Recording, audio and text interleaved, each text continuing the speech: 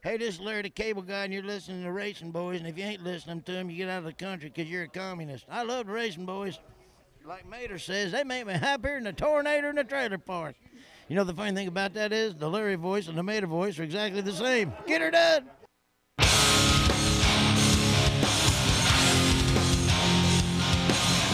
It's time for America's most unique motorsports show, Mostly Motorsports with the RacinBoys. Brought to you by Raudman Supply and the Power Eye Midwest Lightning Sprints.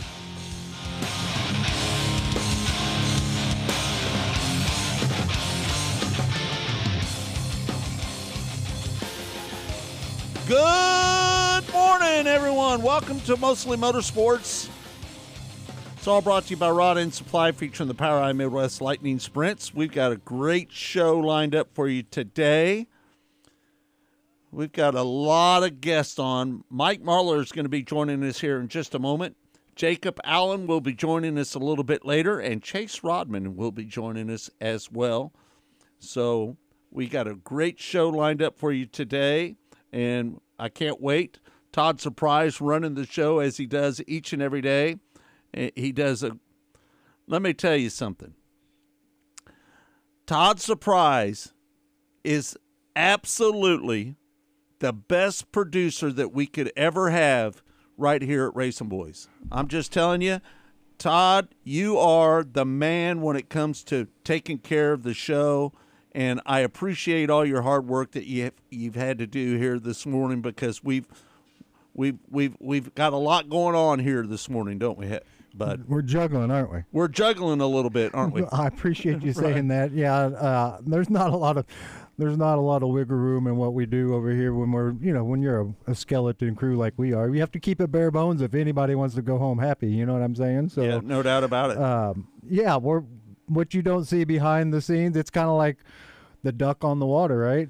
Above the water, everything's calm. Yeah, no but doubt. Below that water, there's a frenzy going on, man. So that's where we're. Hey, listen, I'm just telling you, Kirk and I can't thank you enough for what you do for us. I appreciate it. I appreciate both you guys. You guys are awesome, and like I said, consider it family, not work. It's more family. So, like I said, I appreciate everything. You're like a brother to us. I appreciate all that. And the countdown is on, right, Todd, to the big wedding. I've got my whole ensemble ready, and the haircut is Wednesday. So your daughter is getting married. When Wednesday happens, that's when you know. When my hair is all gone, then that's when you know. Are you going to cut your hair? Yeah, like I did before. Are you really? Yeah. You're going to cut it off? Yeah. Like I do every 3 years. It's your daughter's wedding. I want to have pictures that'll remind me of really, everybody's like, don't do it, but I'm like, hey, let me ask you this. What do you think of your son-in-law? A really nice kid. He's a good kid? Good kid. Tell me a little bit about him. Well, he's in college. Hunter is his name, Hunter's right? his name, and what he wants to do and what he's doing right now is two different things, obviously, but right. I think he's going to end up working for the state of Kansas because Zoe's got some contacts now at the state of Kansas. Right. And so he may end up changing what he's doing, but he wanted to be a forest ranger or part of the forestry industry or part of the national parks agent. That's what his whole. There's not a lot of money in that, but there's a lot of good travel with that and good locations. But for their honeymoon, let's say they're going to Seattle, then they're hitting all these forests and national parks and stuff. So they're going to Seattle for their honeymoon. Yeah, it's not Seattle the city, but in the city part. But they're going out in the bed and breakfast they're staying at is has a lake, mountains. I'm really familiar with Seattle. So they're 2 nights in that, 1 night in the city, then 2 more nights in another place, and then traveling on the way back. So. Well, I got on there the other day and accepted the invitation. You got the bar scan, did you? Bar scan. Zoe and Hunter. That's like a new way of doing invitations. You know that? Yeah. They have barcodes, people, where you scan the QR code. And the QR code takes you to the website, and that's how you confirm it. So not gone are the old days with the stuffed envelope. Did Deidre confirm that we're coming? Everybody's confirmed. They've got a great website on there that kind of lists everything out. I'll tell you, Todd, it's going to be one of the highlights of the year watching you walk your daughter down the aisle. I'm nervous as hell. I'm just going to Are you nervous? Are you really? kidding me? Are you really nervous? My wedding had about 50 people, and me and my wife were the only two on the stage. We had nobody standing up with us. It was me, my wife, and the preacher, and it was a lady preacher. I mean, it was the most Hey, do you ever watch the 90 Day Fiancé? I've seen it. I don't watch it. Deidre's got me kind of obsessed with watching that thing. That's a rough one to. And listen, there's a bunch of weddings going on right now. There is, right? There now. is, and to be honest with you, we thought one of them was going to stand one of them up. Yeah, I saw that they had some issues on there. Yeah, well, no doubt. Well, we don't need any of that kind of drama. let's just say everything's. So that's not going to happen now. anymore. Everything's a go. All the last T's have been crossed, and the almost last I's have been dotted. So, hey, Marie says we love you, Todd. I appreciate. We love you too, Marie. Like I said, she is absolutely. I communicate with Marie during the races. I don't know if you know that. Yeah, or not. I know that you guys. So we text back and forth, and let me tell you, Marie is absolutely one of the most loyal listeners that we have. Just to be honest with you, and we love all our listeners. I really love communicating back and forth with her during the races. Yep. And we have some great fans that really, that tune in every week. And Marie's number one, and there's, she's absolutely number one. There's number 1A, 2, and 3. Like I said, all of our fans are great. And since we've started this this podcast, we've gotten a whole different group of people that we had during Track Talk. So we've kind of broadened our horizon. When you come on a different time, you catch a different audience. Our morning show is a whole different audience, guys, compared to this show. This show is, because this is really a national show. Absolutely. Really. And people listen from all around the country. And we get the same on Saturday morning, but we also have to gear towards our local affiliate who carries our first hour. I mean, we are Kansas City Sports Radio 810, and we're the NASCAR and the racing part of their show. So we have to cater a little bit to it, but don't get us wrong, guys. We talk everything on that Track Talk show. If you haven't tuned into it, tune in Saturday morning, 8 o'clock. It's a really good show. Like it's awful early for some of the people on the West Coast. East Coast, right. But like you say, man, it's a really good show. We've been doing it. What Kirk and Scott's been doing 24 years now. Yeah, I've been listening for 20 years. So no doubt. Yeah, and I know this show we focus more on sprint car racing, dirt late model racing, that kind of thing. Very seldom do we ever bring up NASCAR. But Scott, we got to talk about that NASCAR race yesterday. No doubt about it. We got to talk about that. In a good way. Daniel Suarez, did you feel that he won the race? At first, I thought Ryan Blaney won. I did too. Yeah, I did too. It was 3 wide at the start-finish line. Ryan Blaney, Kyle Larson, and Daniel Suarez. And at first glance, it looked like Ryan Blaney won. But when they showed the photo picture, you could see that Daniel Suarez actually won the race. Yeah, no doubt about it. Listen, I was kind of pulling. Listen, that race yesterday was full of wrecks. Only 5 cars didn't have damage in that race, right? That's crazy. Only they 5 put cars. Put a graphic up there that said these are the cars that have not been involved in a wreck this year, and there was 5 of them. Right. And Daniel Suarez was not one of those 5 cars. He was caught up in the wreck on lap 2. What do you feel about the racing that we see at Atlanta this year? Well, it's third year that we've seen this kind of racing because they reconfigured and repaved the racetrack. All right, 2 Kirk, years ago. just tell me it's the 3rd year. Just go ahead and just say it. Yeah, it's the 5th race on this new configuration. I've got that. I'm just talking about the race that we saw yesterday. Great race yesterday. Yeah. I mean, there were a lot of wrecks. I get that. A lot of cars tore up yesterday. But I think that's the product of not a lot of practice anymore. You're going to get guys that are going to try things because they hadn't gotten to try them in practice. Practice is super important. I don't know. Yeah, no, I would agree with you on that. And Todd. I think you're just going to see a few more carnage, and I think they're kind of going to – you see these cars now. Kirk was talking about the other day. These cars are banging against the wall now, and you're able to still be able to race. As long as you're not head-on into something, these guys are able to finish races. These races nowadays on these 1.5 miles, they've put a lot more banking in. It's like what they did out at Kansas Speedway. Kansas Speedway is maybe one of the best races of the year in my eyes. Would you agree with me I on like that? it for the traditional mile-and-a-half racetrack. I like Kansas Speedway about as much as any of them out there. Homestead's a good racetrack. Kansas Speedway puts on about as good races as anybody. I would like to be able to go down to Atlanta and watch one of those races live. And it's like a mini Talladega and Daytona, really, because these cars are bunched up so tight. Well, yeah, that's what a lot of the drivers were saying, or I mean, not drivers, but a lot of the fans were saying. This has become one of their. They talked to a few drivers that travel. I've listened on the post race show, and this one's becoming one of their more favorite tracks to go watch, just because, like what you guys were saying, Kirk, is they are bunched up, but yet you're carrying super speeds, man. I mean, it's awesome to watch. That's why you see so many cars getting piled up, is they're bunched up so tight. One guy gets out of shape, it's going to collect a bunch of cars. Like in that wreck in lap 2, I think it collected 16 cars. It was. There were 16 cars involved in that wreck at the start of the race. Right. Yeah, no doubt about it. So somebody has trouble. Hey, it's going to catch up a lot of other drivers. Listen, I want to talk a little bit about sprint car racing before we run off everybody that wants to listen to the show and doesn't want to listen about NASCAR. I want to talk about Jacob Allen's win the other night. He picked up $20,000.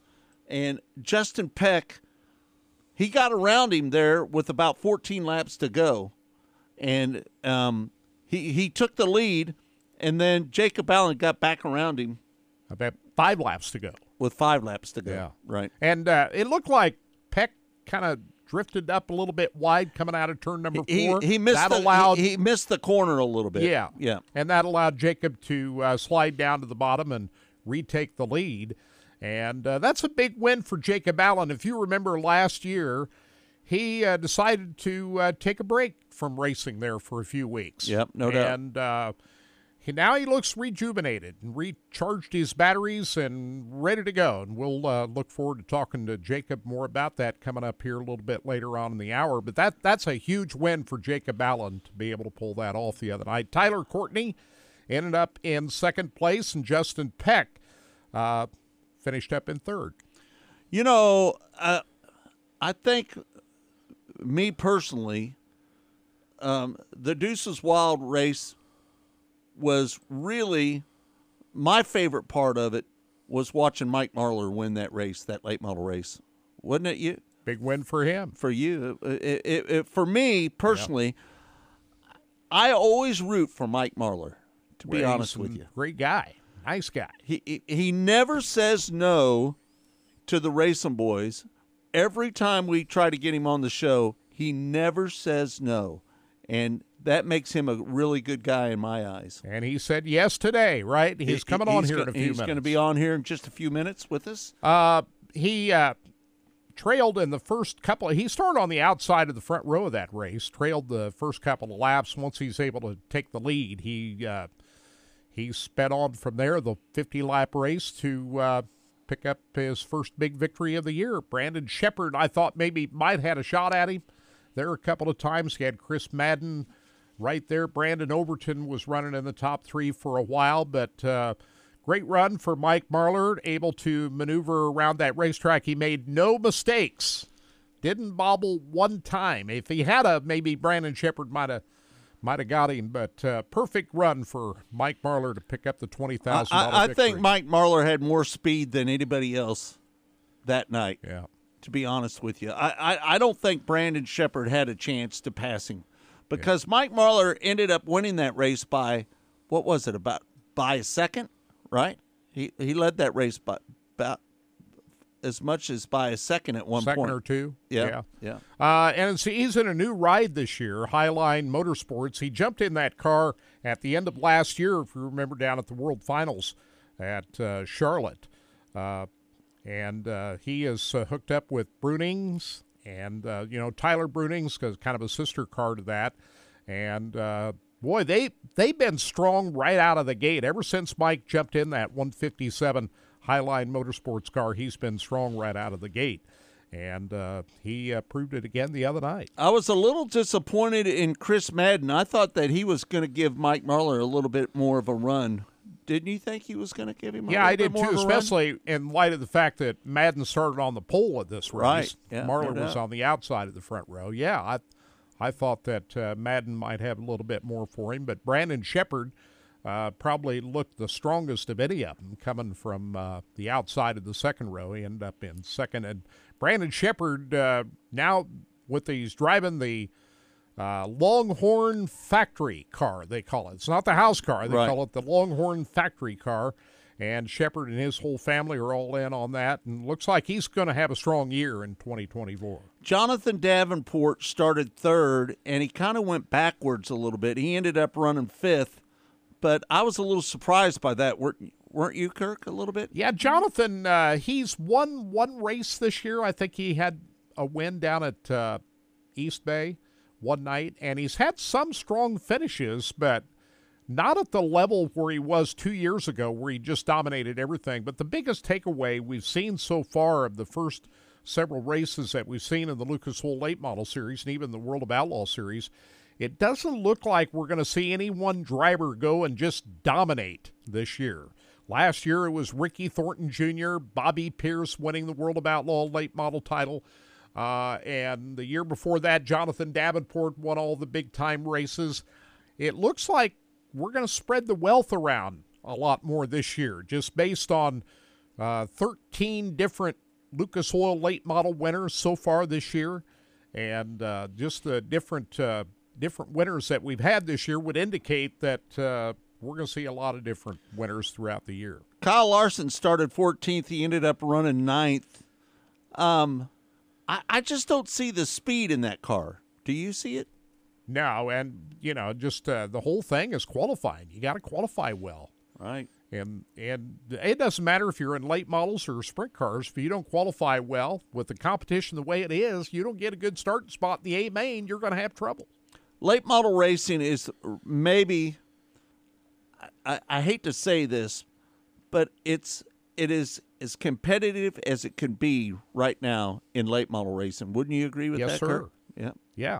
And so if you don't qualify well and you don't win your heat race or finish up front and make the transfer to get yourself up into at least a top 10 starting spot in the A main, you're going to have a hard time winning feature races.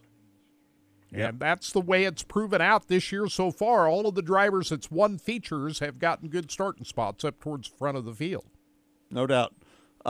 Ricky Thornton Jr. is the point leader right now, and Hudson O'Neal is about 5 points back from Ricky Thornton Jr. Hudson O'Neal is. Jonathan Davenport is back about 20 points, and you take it. And Mike Marlar is currently 8th in the top 10 point standings right now. Yeah. So in the Lucas Oil Late Model Series, you're concerned about the top 4 because towards the end of the year, they'll determine the final 4 for the final 3 or 4 races of the year, including the Dirt Track World Championship. And Dalton Wilson, who has won 1 race this year, is among that top 4. And maybe that would surprise a lot of people, but Dalton Wilson winning his very first Lucas Oil Late Model race here a couple of weeks ago, running in the top 4. Devin Moran is one driver, Scott, that has his season off to a great start. He always runs well down in Florida, and this year is no different. Didn't have that great of a run at Golden Isle this weekend, but he's certainly a guy that can challenge for the Final 4 this year, along with Brandon Sheppard. And Jimmy Owen's another driver that's running much better this year. He's had some good runs this year, including a win at East Bay. He's a driver that's running much better than he did a year ago, so he's the guy that you want to look for to challenge. The only other driver that he's a 2-time champion of the Lucas Oil Late Model Series, Tim McCready. He's been up and down. He's won a race this year. He's dominated a race at Alltech. He's 9th in points right now, Kirk. Right. He dominated a race at Alltech Speedway here a couple of weeks ago, but he's been up and down this year. But still, he's a guy that you would look to win his share of races before the season is out. All right, we're going to take a break. When we come back, Mostly Motorsports. It's all brought to you by Raudman Supply, featuring the POWRi Midwest Lightning Sprints. Mike Marlar is going to join us next right here on Mostly Motorsports. Stay tuned.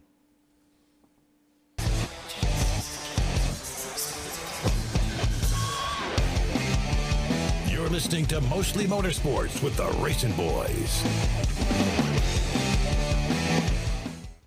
Rod End Supply is involved with a variety of motorsports as well as industrial applications with many different types of products. Since 1989, Rod End Supply has provided superior products priced competitively. Whether you're racing at the circle track or drag strip, rock climbing, or going off-road, Rod End Supply has an assortment of rod ends, radius rods, and specialty products to keep your equipment moving. Rod End Supply's experienced staff is ready and willing to help you with your needs. Their promise is to continue to provide a superior product with superior service so you can stay in front of the field no matter what it is. To learn more, go to rodendsupply.com.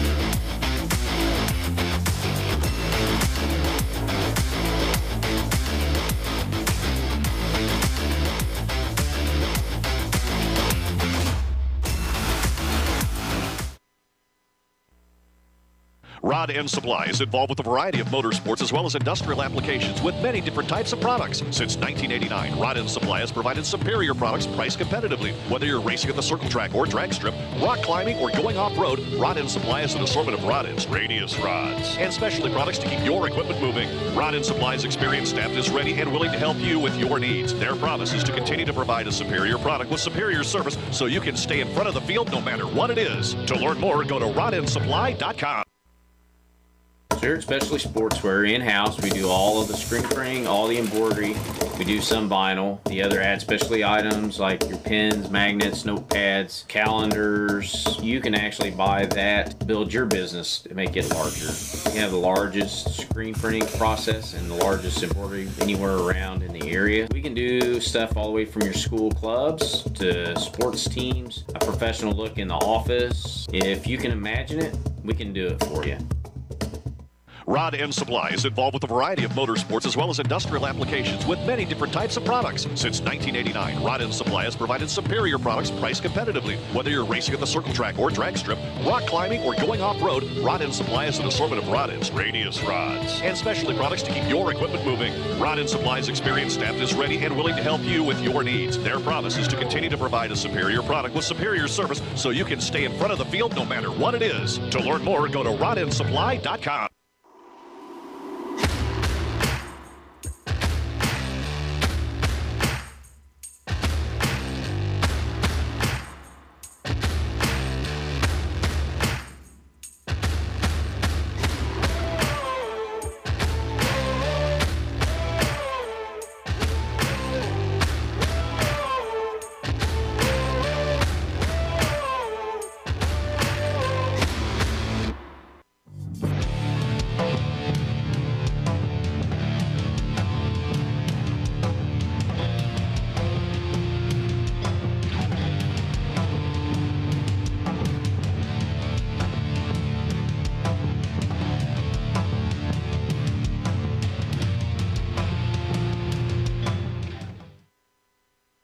Race fans, the National Sprint Car Hall of Fame and Museum is open 7 days a week, year-round, for you to come in and check out all of the wonderful race cars on display in the museum. And our online store at sprintcarstuff.com is open 24 hours a day for you to check out everything that we have in stock for sprint car fans. Whether it's for a birthday, anniversary, or Christmas, sprintcarstuff.com has it all. That's at the National Sprint Car Hall of Fame and Museum in Knoxville.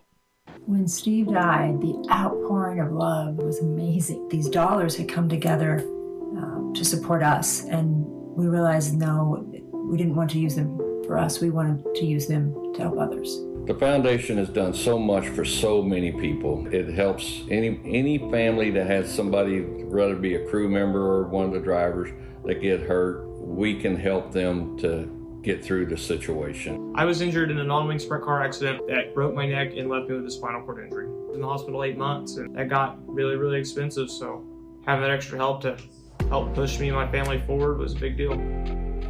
Yes, Steve's death is the reason the foundation exists, but it's Steve's life, and it's the lives of racers everywhere, is the reason we're able to do the work we do.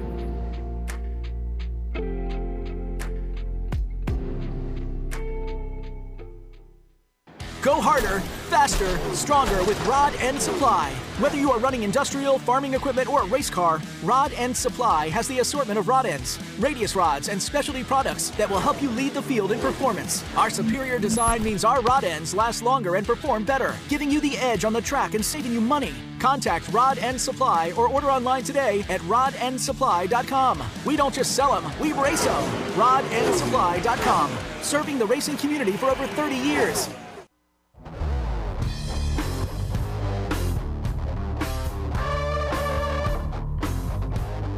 Welcome back. It's Mostly Motorsports. It's all brought to you by Rod End Supply, featuring the POWRi Midwest Lightning Sprints. And let me just tell you, one of my favorite drivers of all time, Mike Marlar, joins us now on the show. Mike, congratulations on that win, man. That picking up that $20,000 wasn't a bad deal, was it? No, sir. Yeah, thanks for having me on. I enjoy being on the show every time, and fun to talk to you guys. But yeah, it's good to come off a win, and being the last one that won one's fun too. So it's definitely a cool night for us. Yeah, no doubt. Let's talk about that win.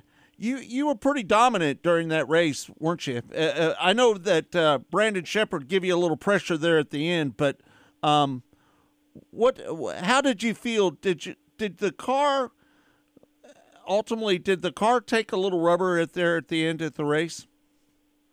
It did, yeah. The first part of the race there, Chris Madden got the lead, and I was a little better than he was at on the corner exit, so I got by him, and then Shep was really gunning hard, because I think we were all racing really hard early because we thought it could rubber at the end, and so we were hustling to stay in the lead, and Shep was running me pretty hard, and then we got into lap traffic there, and it was going pretty good, and then I got kind of boxed in and lost some momentum, and Shep passed me, and just luckily in the next corner he got a little bit tight, and I got back under him and cleared him back, and after that it was I just tried to stay in front of him, and there at the end of the race it was pretty well rubbered on the bottom, so that's kind of a typical thing of the Speed Weeks tops racetracks. A lot of times they'll if they get too dry they'll rubber up on around the bottom, so that's kind of how it ended.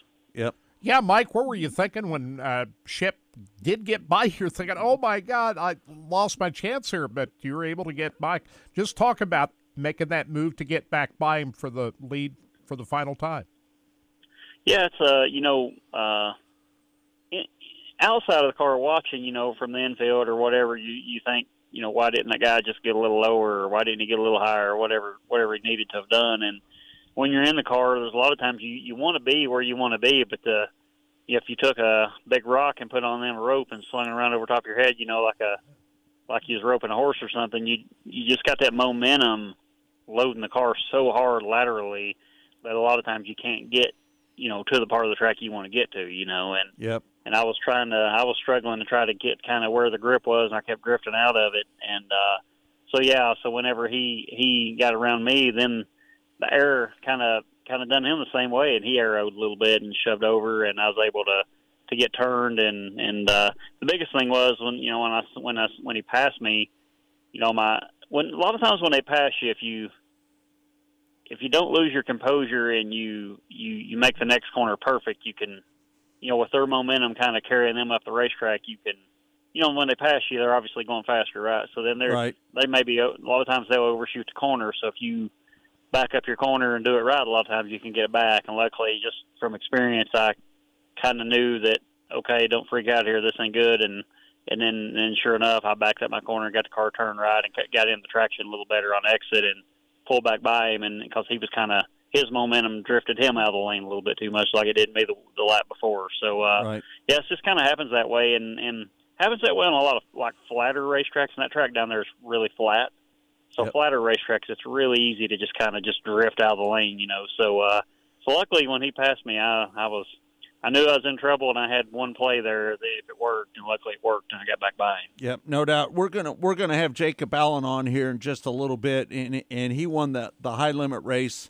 What is your thoughts about running with the high limit series and the Lucas Oil late model series?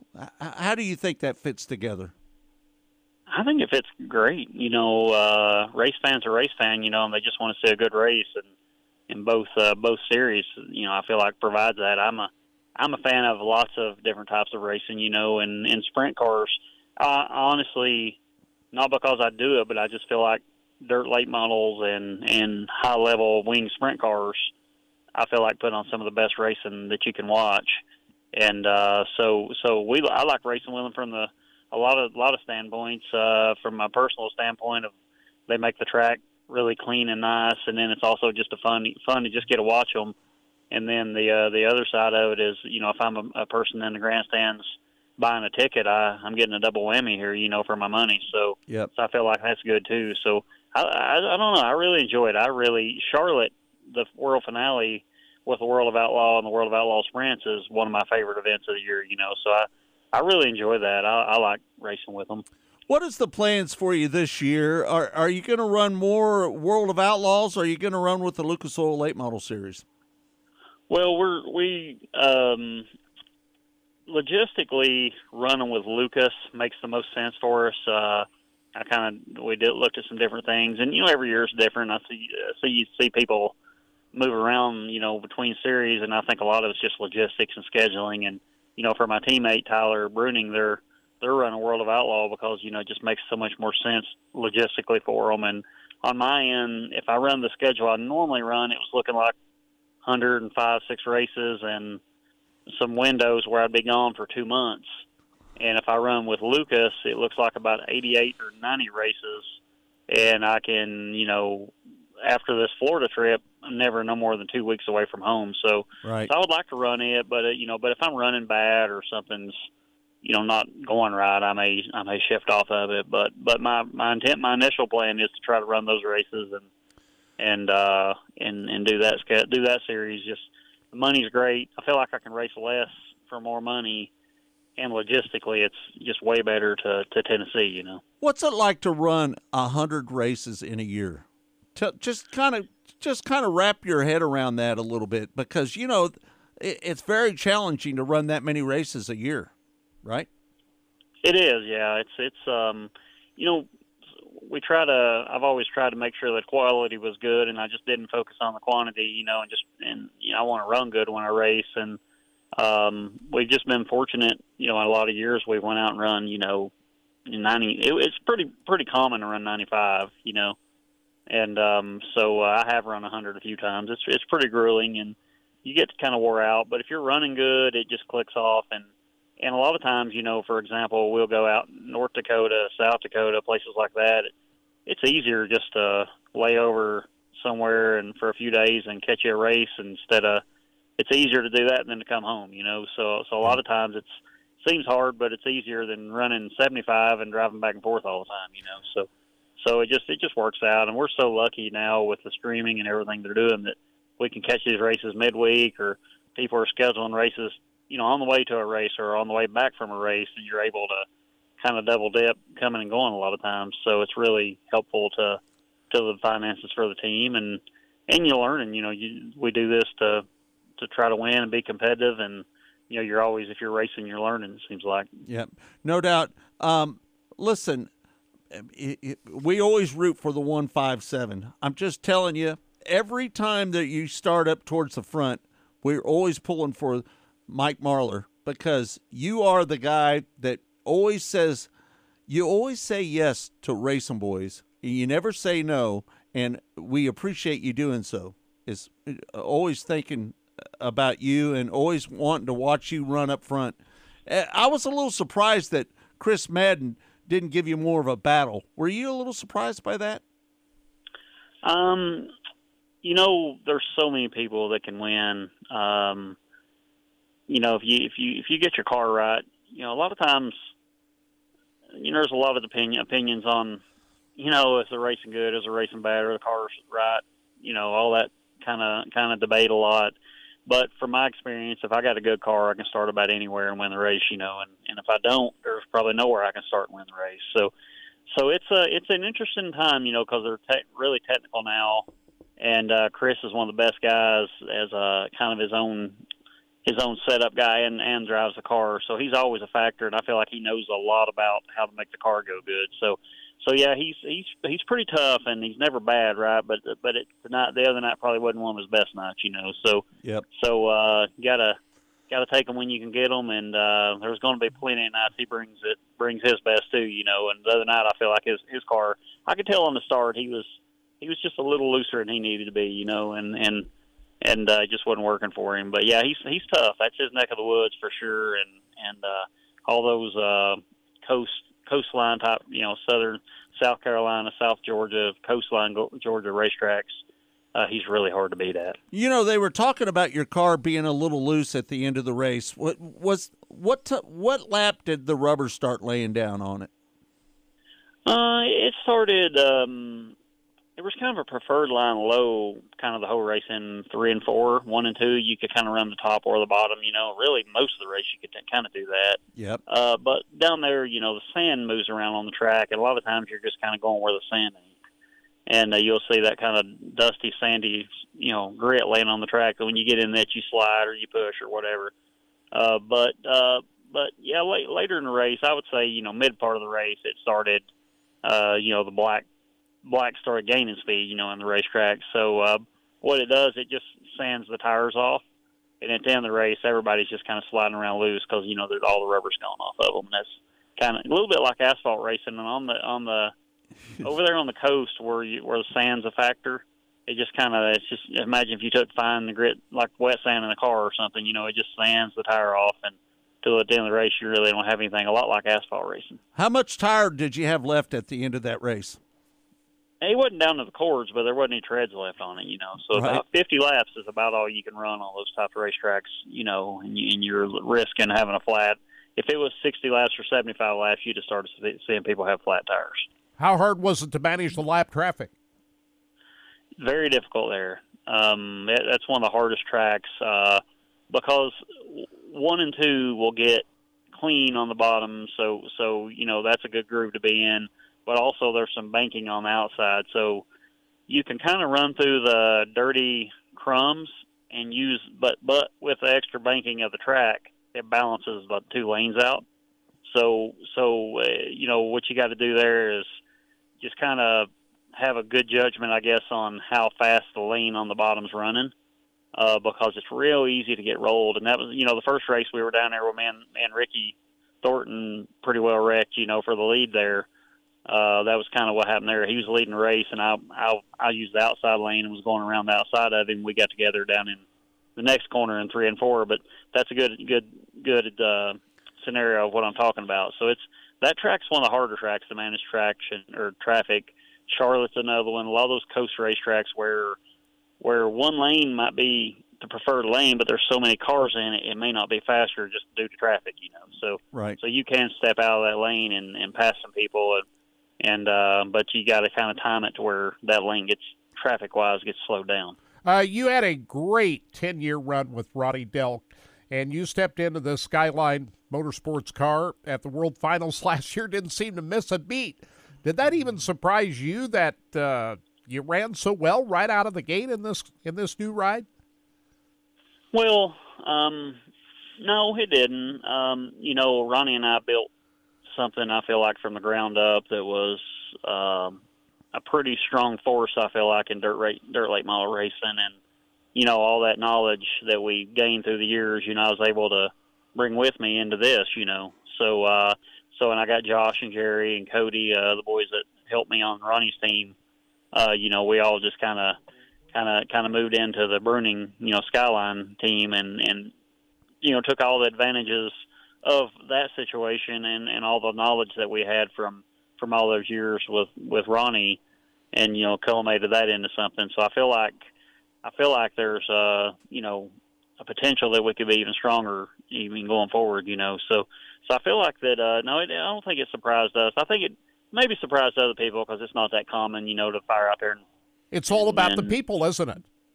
It is. It's more about the people, and even when you're talking about equipment, well, there's people that build that equipment, right? So it still always boils down to the people. And so Ronnie's doing great. You know, me and him are remain, good friends still. And his son Jared is going to start racing a crate car. So I was just talking to Ronnie a couple hours ago about some of that, so we're going to help him get started. And Ronnie's for the first time in a long time actually got a car in his shop at his house, and he's learning the technical kind of side of things and all that, and him and his boys are going to race a little bit together. So Ronnie's glad to see Ronnie's still going to be able to have some fun with it too, and it's been a good deal, man. It continues to be, a great relationship, So I'm looking forward to helping them. Maybe even this weekend, I'm trying to talk him into going to 411. So if I can talk him into that, I might go crew chief for Ronnie and his son. That'd be fun. You got some time off, so you got a few weeks before you get back at it, right? We do, yeah. We were gone 52 days, I think. The hauler left the shop. Holy by the time cow! it was back to it. So it was quite a trip. We went out to Vado and then over to Speed Weeks and did all that. So yeah, we're back here. There's a few races we could go to, but we're going to take our time and go through our equipment and figure out, the weather this time of year in this part of the world's, kind of questionable, or not really questionable. You just don't know, can't really make a plan with the weather this time of year. So, yep. So we know we got to go to Brownstown for the Lucas stuff here next month, and if there's something that makes sense, we may sneak out of here and go to that. But right now we're just focusing on the next Lucas event coming up. Yep, no doubt about it. We're going to have Jacob Allen on here just a little bit later in the show, and we're also going to have Chase Raudman on, and they're all a part of the High Limit Series. And I just don't know what you think about the High Limit Series and the sprint cars. What's your thoughts about racing with those guys week in and week out? I think it would be a better show for the fans. Like I said, I love all kinds of racing. My dad's got his hobby stock. I go to the races with my dad when he runs that. My little brother's got a crate car, and I go with him when he runs that. So I like it all. But I think from a fan's perspective, if you get a serving of dirt late model, high level dirt late model stuff, and high level, whether it be High Limit or World of Outlaw or Lucas or World of Outlaw late models, right. You get that kind of pairing together. You got a show. Where's your dad race the hobby stock at? My dad races at Lake Cumberland, Kentucky, and up here at Ponderosa at Danville, Kentucky. We live right on the Tennessee-Kentucky border, and there's no really hobby stock class in Tennessee. So we started that class in 2019. And there wasn't any of those cars. And I'd actually been up in your all's neck of the woods, in IMCA country and just, stuff like that, watching those cars. And I kind of talked to Brandon Hargrove, which owns Lake Cumberland, into starting a class like that. And there wasn't any cars in spring of 2019. Just a few guys built them, and now they're getting 25 some nights, maybe some, up to anywhere between 20 and 30 cars on a weekly show. Right. And it's actually some of the best racing that they have. So my dad runs that, and it's just I've always said this: you can put two F-16s in the sky and watch them, or you can watch two turtles on the ground. Sometimes the turtles on the ground be a better race, Yeah, no doubt about it. And so you don't have to always go fast to have a good race. It just needs to be a good race. And but I definitely think, back to your original question with the sprint cars and all that stuff, I think it's a good thing. If there's a way to sell that and package that and it work out, where a promoter can pay the bill on, or pay the purse on that type of deal every night, I think it'd be great. Yeah, we don't need to do that every week, but if it's, left on a limited basis like we see with the Lucas Oil 8 model High Limit, that's okay. Just right, don't overdo it. Yeah, that's it. Well, sometimes Stacy and I go to the best steakhouse they are, but a lot of times we just go to McDonald's, right? Yeah. Right. So it definitely makes it, I think, a higher value when you don't get it every day, but I definitely think for those events they're doing, like I was saying about the World of Outlaw, the World Finals in Charlotte, it's one of my favorite events to go to. It wasn't always the best paying one, but I just enjoy going. You got the big block modifieds there, you got, late model sprint cars and lots of fans, and it's a cool event, So I think it's a good thing. I don't know. I know in dirt late model racing, there's so much competition that the teams would probably go broke if we were all trying to run Lucas or we were all trying to run World of Outlaws. Yep, no doubt. I don't know in sprint car the dynamic. I don't really know enough about it to have a good opinion on if should there be 2 series or not. But I know in dirt late model racing, it's 100% necessary to have 2 traveling series. There's room for that. Yep. Sprint car racing, I really don't know that much about it, but I know that I know when you get Brad Sweet and Larson and the Jacob Allen or Schuhart or whoever it might be, when you get that level of racers in there, it's going to be entertaining. Yeah, I think it's got to be car count. If you have enough cars and enough stars, you can. If there's enough, it can feed both series. Yeah, I agree. I've heard a lot of people say, dirt late model racing is too expensive or sprint cars are too expensive. I said, well, there's no answer to that. The only answer is you pay more money for the hobby stocks and we'll go drive those.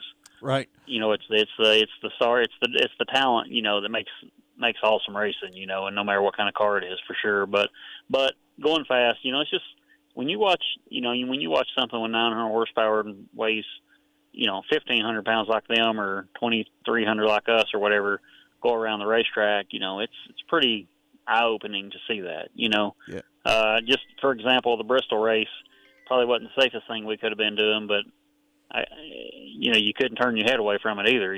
Just watching these things go around there that fast was pretty mind-boggling to me.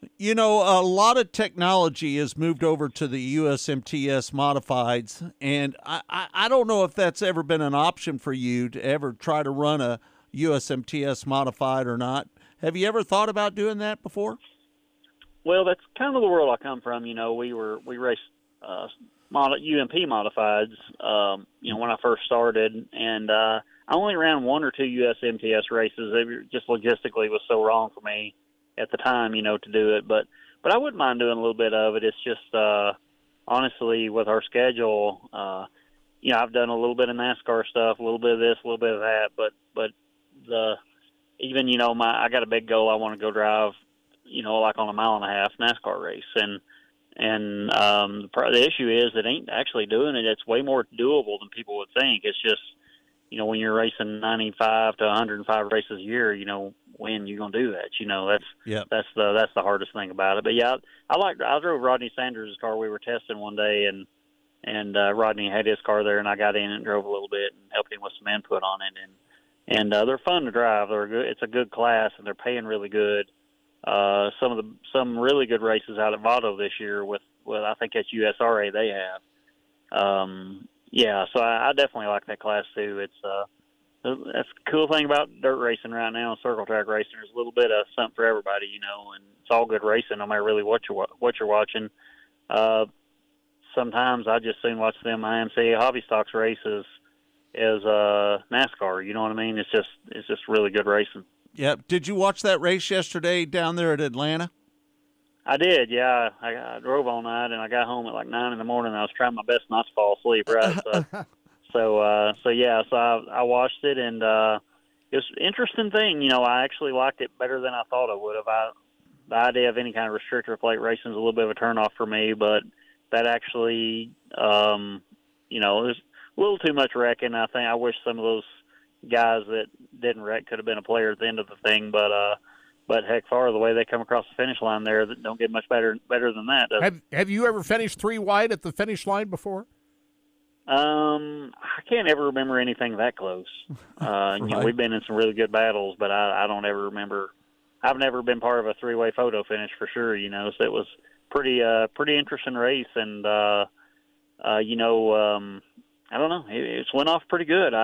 It was crazy, kind of a crazy idea to do what they did right there. But NASCAR, a lot of their ideas, they seem like they ain't going to work, or we have bad opinions about them. But a lot of times they grow on you too. So I don't know. That thing there looked like a pretty good race to me. You talked about you raced a little bit of NASCAR. Did you run in the truck series, or what did you do there in NASCAR? a little bit. Well, I've gotten to run. I've ran a cup race at Bristol on the dirt race. Oh, really? And I raced. I ran that in 20. I got to run that the last year before they come out with this car. This new gen car, and I had the opportunity to do it, and I kind of took the opportunity because I knew that new gen car was coming, and it was going to be so expensive that I'd probably never get an opportunity to get in a cup race after that. Mm-hmm. So I run the car down there, and I didn't run good. I stayed on the lead lap and run okay, and then right there at the end I had a flat with like 3 to go.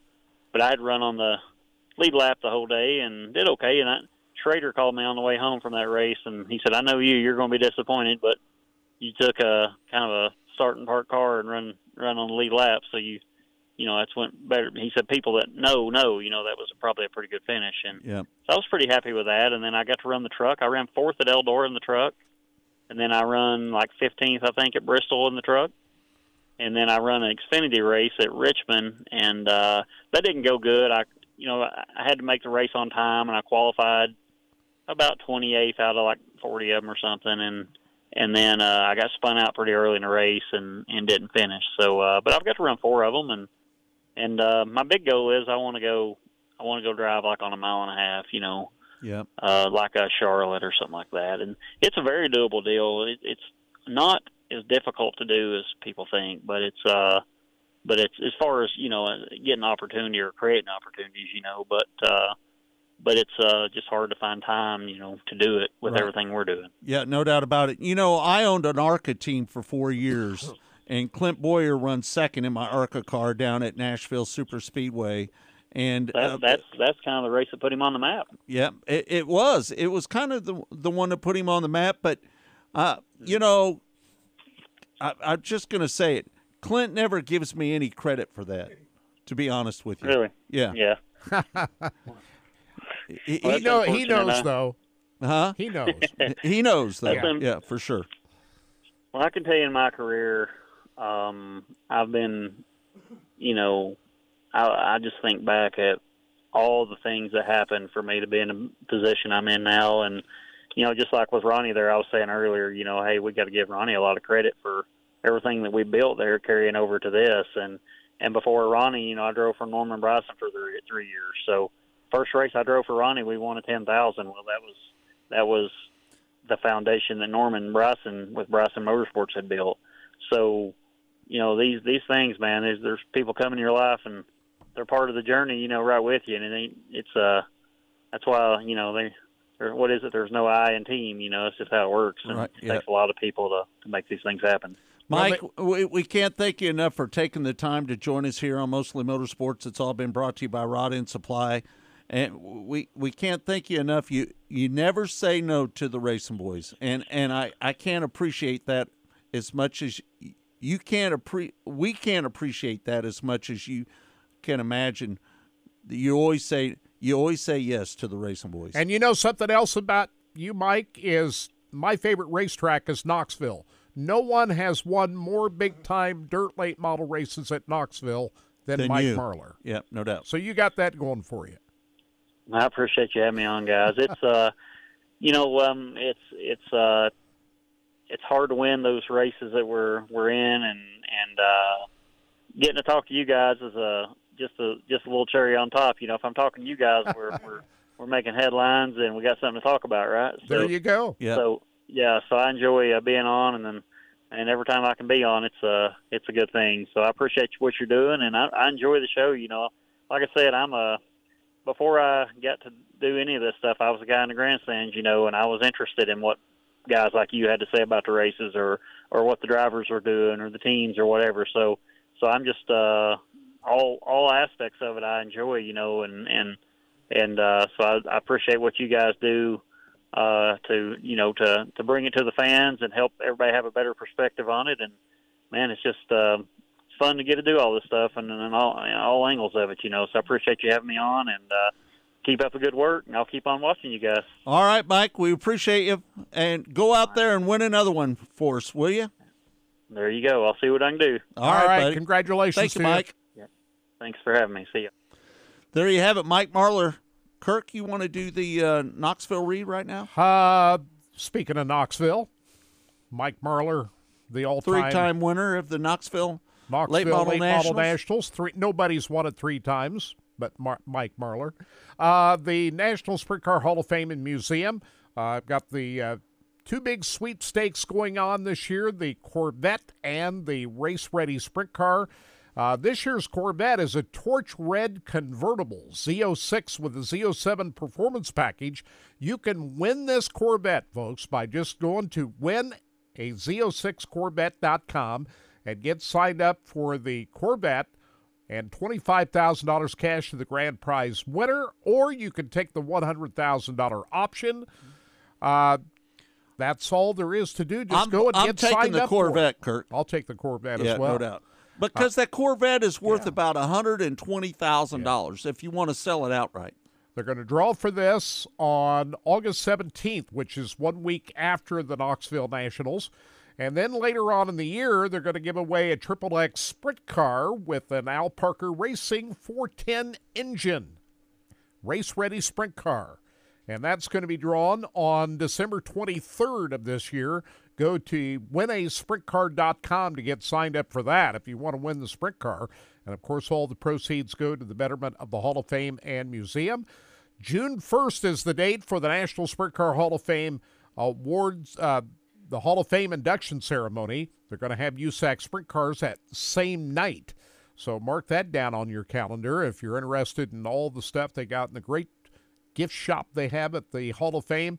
Go to sprintcarstuff.com. National Sprint Car Hall of Fame and Museum open 7 days a week.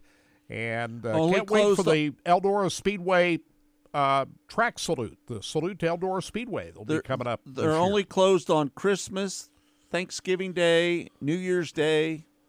I think that's about it, right? Yep. You don't have to wait to the start of the season to pay a visit to the National Sprint Car Hall of Fame.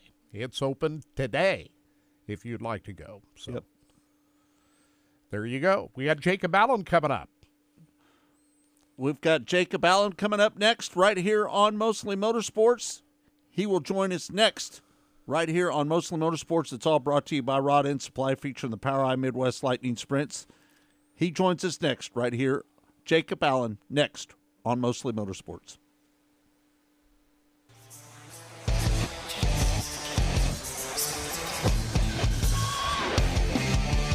You're listening to Mostly Motorsports with the RacinBoys.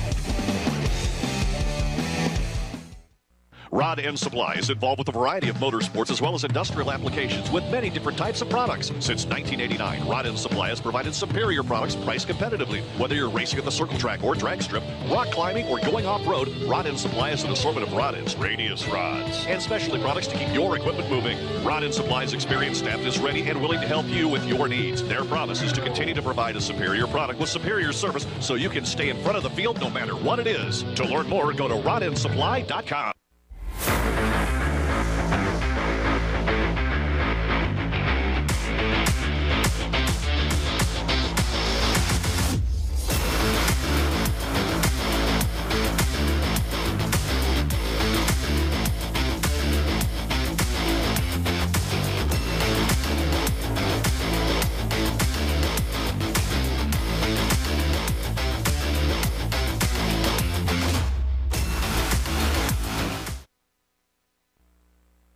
Rod End Supply is involved with a variety of motorsports as well as industrial applications. 1989, Rod End Supply has provided superior products priced competitively. Whether you're racing at the circle track or drag strip,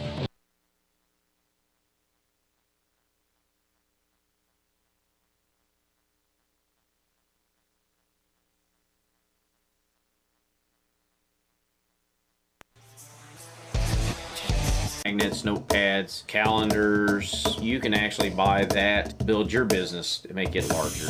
We have the largest screen printing process and the largest embroidery anywhere around in the area. We can do stuff all the way from your school clubs to sports teams, a professional look in the office. If you can imagine it, we can do it for you. Rod End Supply is involved with a variety of motorsports as well as industrial applications with many different types of products. Since 1989, Rod End Supply has provided superior products priced competitively. Whether you're racing at the circle track or drag strip, rock climbing, or going off-road, Rod End Supply has an assortment of rod ends, radius rods, and specialty products to keep your equipment moving. Rod End Supply's experienced staff is ready and willing to help you with your needs. Their promise is to continue to provide a superior product with superior service so you can stay in front of the field no matter what it is. To learn more, go to rodendsupply.com.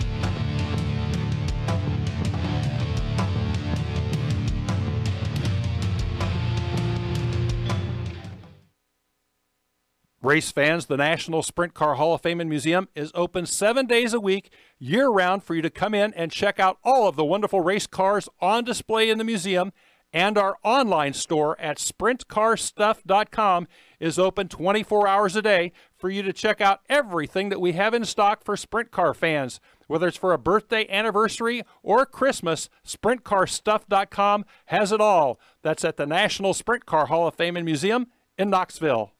When Steve died, the outpouring of love was amazing. These dollars had come together to support us, and we realized, no, we didn't want to use them for us. We wanted to use them to help others. The foundation has done so much for so many people. It helps any family that has somebody, whether it be a crew member or one of the drivers, that get hurt. We can help them to get through the situation. I was injured in an on-wing sprint car accident that broke my neck and left me with a spinal cord injury. I was in the hospital 8 months, and that got really, really expensive, so having that extra help to help push me and my family forward was a big deal.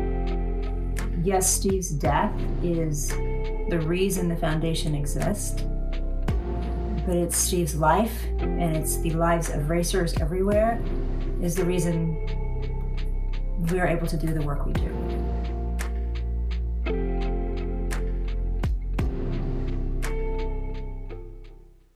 Go harder, faster, stronger with Rod End Supply. Whether you are running industrial, farming equipment, or a race car, Rod End Supply has the assortment of rod ends, radius rods, and specialty products that will help you lead the field in performance. Our superior design means our rod ends last longer and perform better, giving you the edge on the track and saving you money. Contact Rod End Supply or order online today at rodendsupply.com. We don't just sell them, we race them. rodendsupply.com. Serving the racing community for over 30 years.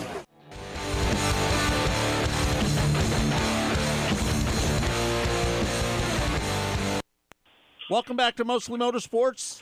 I'm Scott Traylor. He's Kirk Elliott. Todd Surprise running the show for us here today.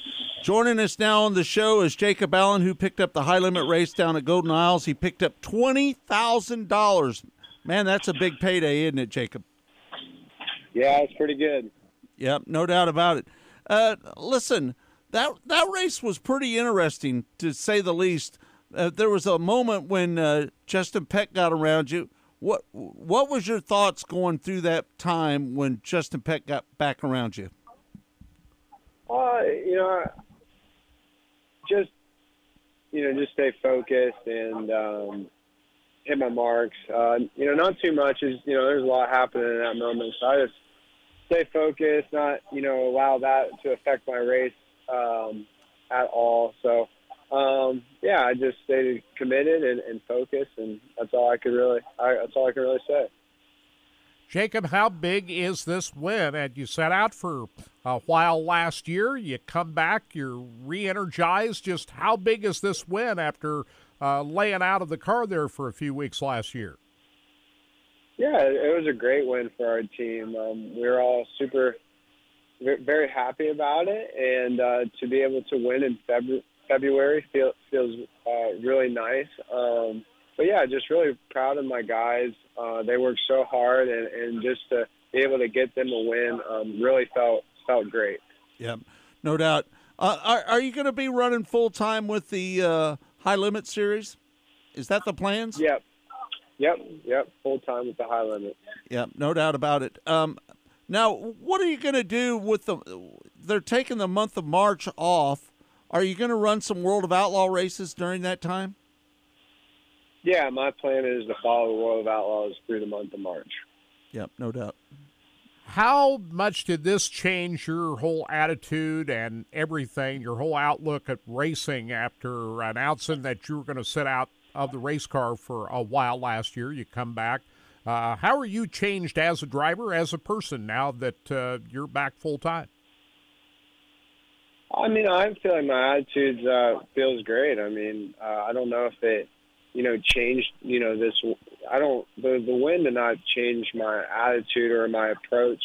Going into this week, my attitude would be the same as before I was going into Golden Isles. I'm just, doing, the right steps to be prepared to be the best that we can be as a team going into each and every race. So, I have some experience with racing and being on the road. So I know it takes a lot of hard work, and, my attitude's great. I feel, excited and happy about racing, and, look forward to another year of racing for sure.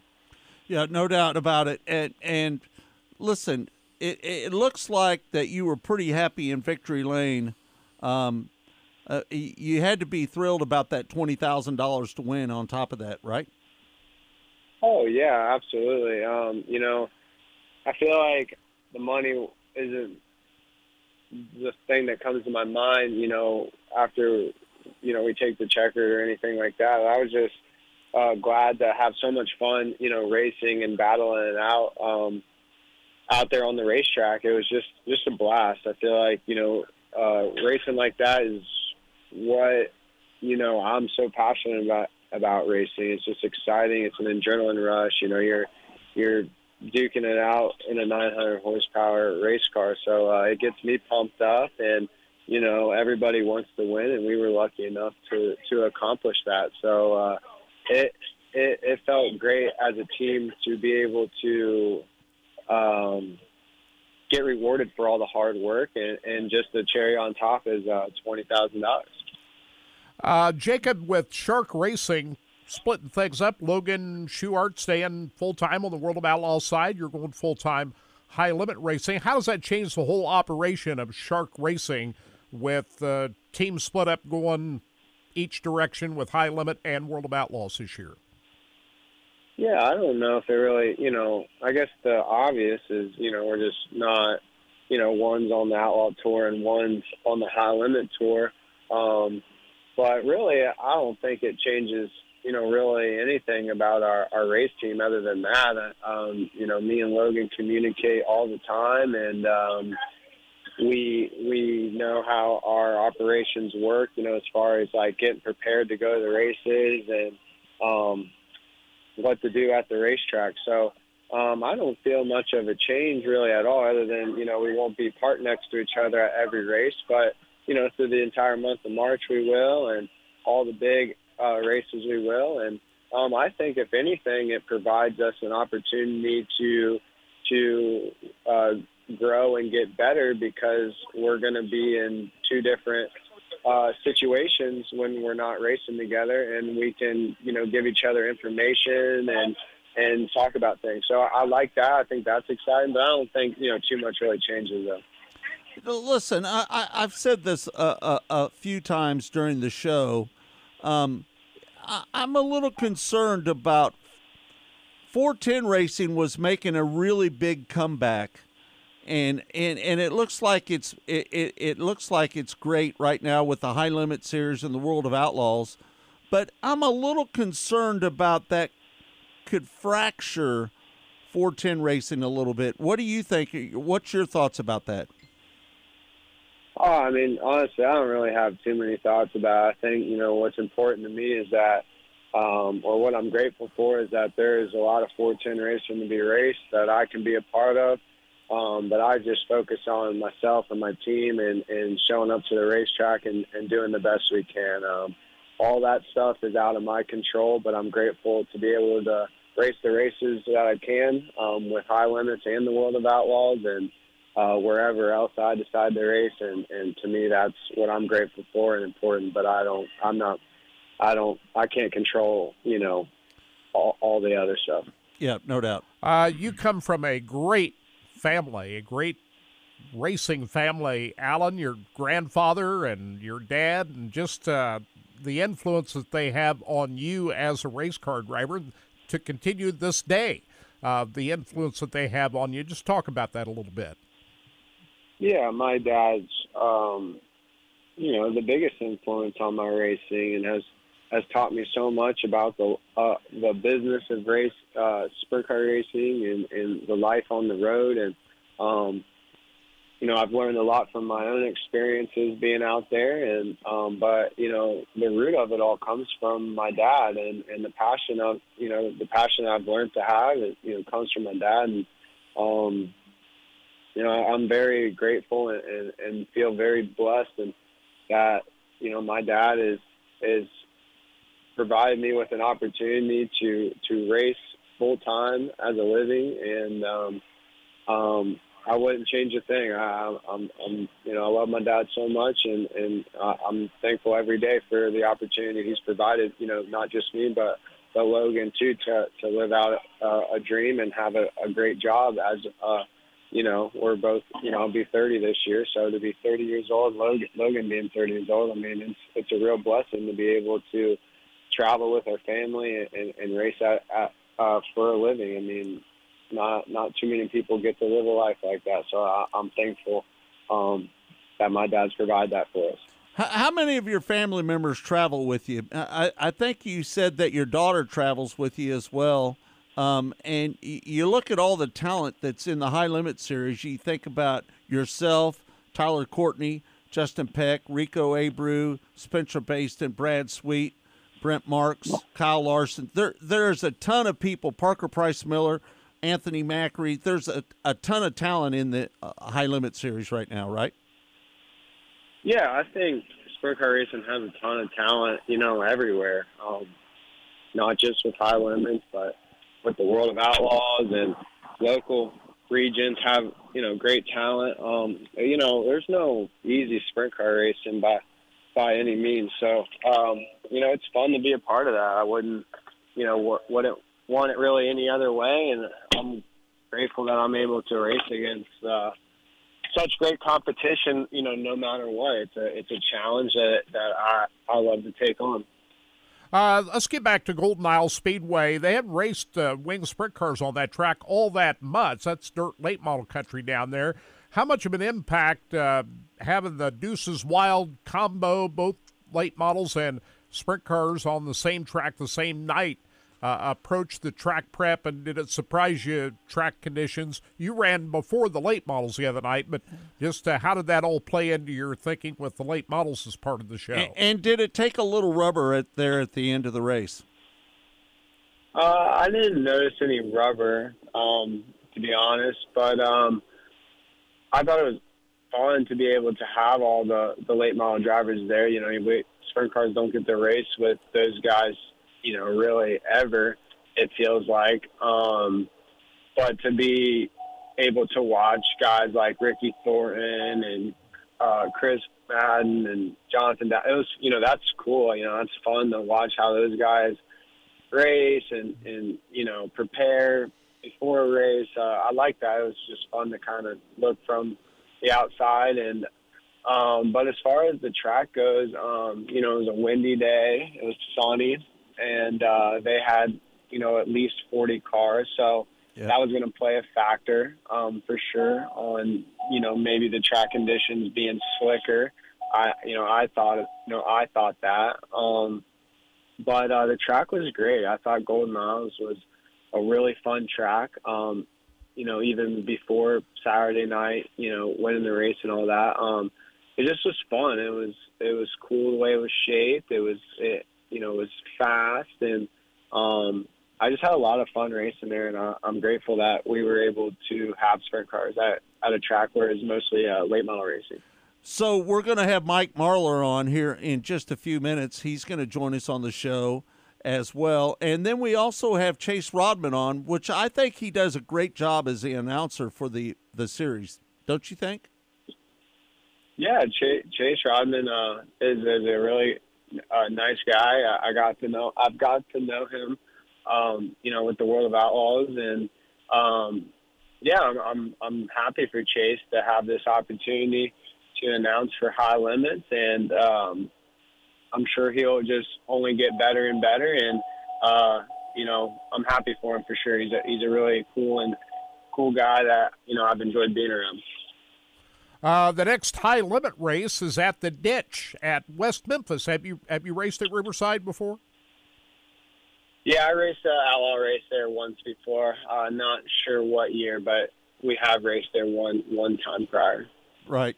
I don't know if you know anything about the RacinBoys, but Kirk and I, we used to do the live pay-per-view for the ASCS National Sprint Car Tour. And let me tell you, when you go to the Ditch is one of those racetracks that really puts on a really good race, doesn't it?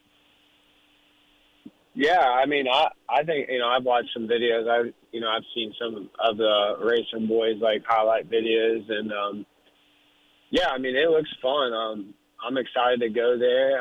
It looks like that area gets a good crowd of people, so I'm sure they'll be excited, and it'll just be fun to get on a little bull ring and just to go racing. I'll be excited for when the High Limits picks back up, there for sure. You've had good success on some of the bull rings. I remember, Chico and some of the other places. You've done pretty well on these kind of racetracks. Yeah, for sure. I mean, bull rings, they're fun. I mean, there's something that I look forward to, and we'll just prepare and whatever ideas we have for a setup, and we'll go there and do the best we can, and I'll be excited for it. But as of now, we have a whole month of March to focus to be the best we can be at all the World of Outlaw races. So it'll be fun to be racing and work on getting better each night, and try to have as much success as we can, with the World of Outlaws. And when it gets time to race West Memphis, I'm gonna be looking forward to it, and I'm sure it'll be elbows up. What do you prefer? Do you prefer half miles, or do you prefer the bull rings more? Yeah, I don't really have a preference, to be honest with you. I just want us to have a good handling race car that can put us in position to be able to win a race.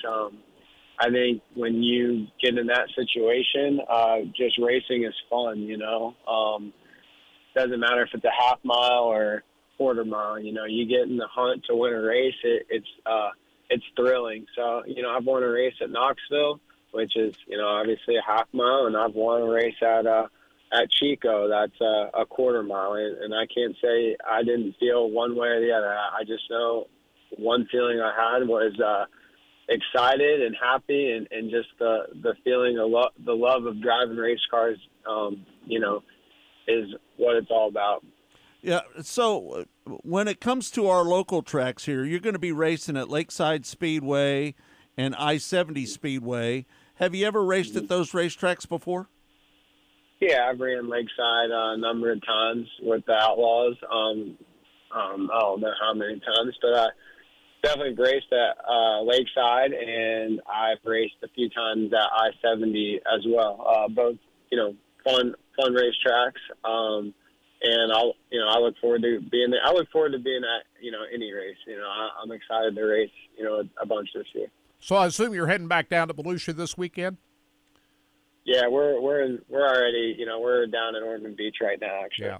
Yep, no doubt. Cool. Well, Jacob, we can't thank you enough for taking the time to join us here on Mostly Motorsports. It's all been brought to you by Rod End Supply, featuring the Power Eye Midwest Lightning Sprints. We can't thank you enough for taking the time to join us. Appreciate that, and good luck to you the rest of the way, bud. Yeah, thanks for letting me come on your guys' show. I appreciate it. All right. Thank you, Jacob. All right, there you have it. Yep. Jacob Allen joining us here on Mostly Motorsports. We're going to take a break. When we come back, more of Mostly Motorsports. It's all brought to you by Rod End Supply, featuring the Power Eye Midwest Lightning Sprints. We'll be back in a moment. Stay tuned.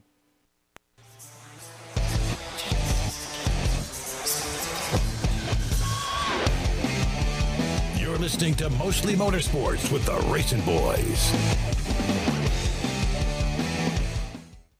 Rod End Supply is involved with a variety of motorsports as well as industrial applications with many different types of products. Since 1989, Rod End Supply has provided superior products priced competitively. Whether you're racing at the circle track or drag strip, rock climbing, or going off-road, Rod End Supply has an assortment of rod ends, radius rods, and specialty products to keep your equipment moving. Rod End Supply's experienced staff is ready and willing to help you with your needs. Their promise is to continue to provide a superior product with superior service so you can stay in front of the field no matter what it is. To learn more, go to rodendsupply.com.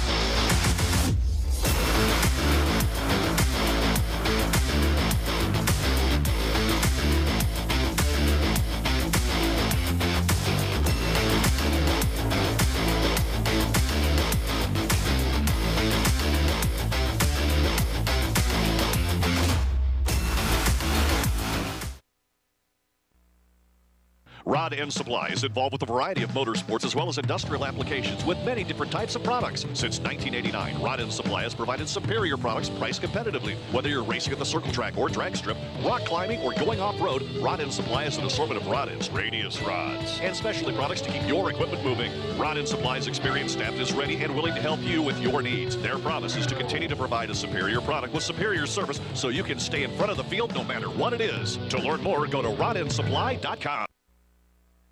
Here at Specialty Sportswear in-house, we do all of the screen printing, all the embroidery. We do some vinyl. The other ad specialty items like your pins, magnets, notepads, calendars. You can actually buy that, build your business to make it larger.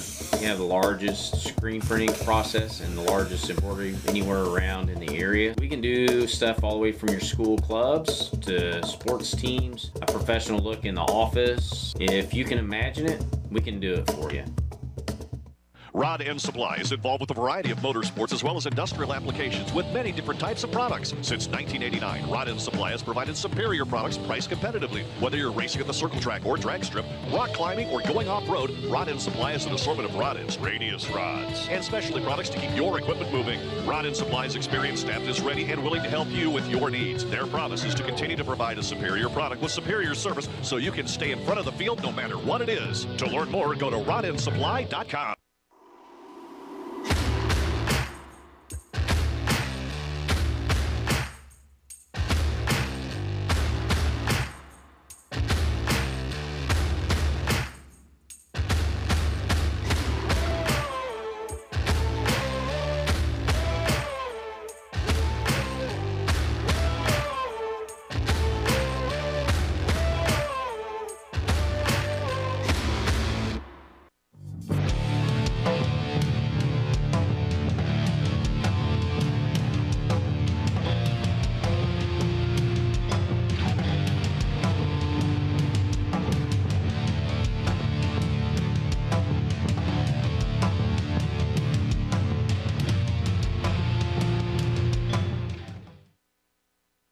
Race fans, the National Sprint Car Hall of Fame and Museum is open 7 days a week, year-round, for you to come in and check out all of the wonderful race cars on display in the museum.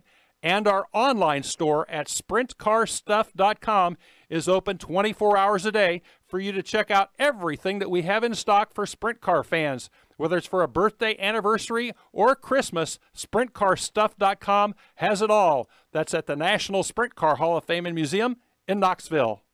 When Steve died, the outpouring of love was amazing. These dollars had come together to support us, and we realized, no, we didn't want to use them for us. We wanted to use them to help others. The foundation has done so much for so many people. It helps any family that has somebody, whether it be a crew member or one of the drivers, that get hurt. We can help them to get through the situation. I was injured in a non-wing sprint car accident that broke my neck and left me with a spinal cord injury. I was in the hospital 8 months, and that got really, really expensive, so having that extra help to help push me and my family forward was a big deal.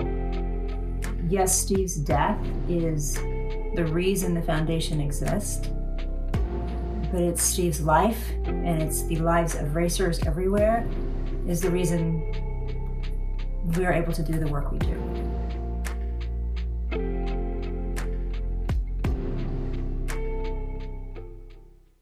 Go harder, faster, stronger with Rod End Supply. Whether you are running industrial, farming equipment, or a race car, Rod End Supply has the assortment of rod ends, radius rods, and specialty products that will help you lead the field in performance. Our superior design means our rod ends last longer and perform better, giving you the edge on the track and saving you money. Contact Rod End Supply or order online today at rodendsupply.com. We don't just sell them, we race them. rodendsupply.com. Serving the racing community for over 30 years.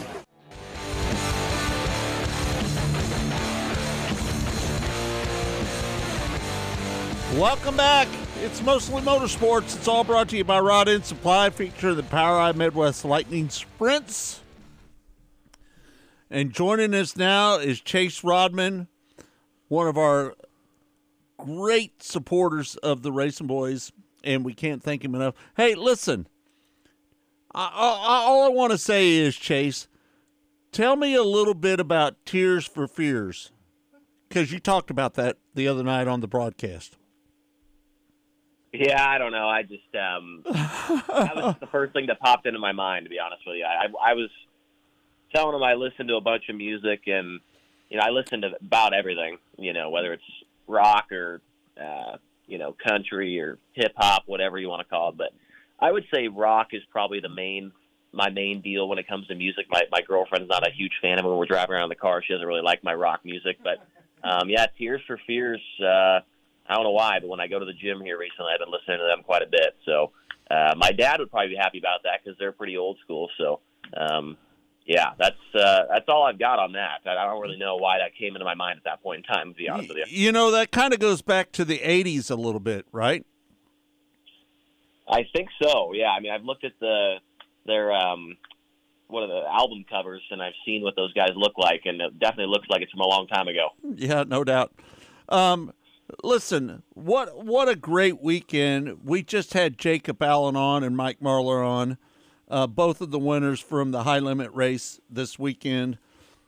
Jacob Allen, and listen, it seems like to me that he took off a little bit of time and tried to get his head together a little bit more to gear up for this high limit series. What are your thoughts on him taking off from that little bit of time? What do you think about that?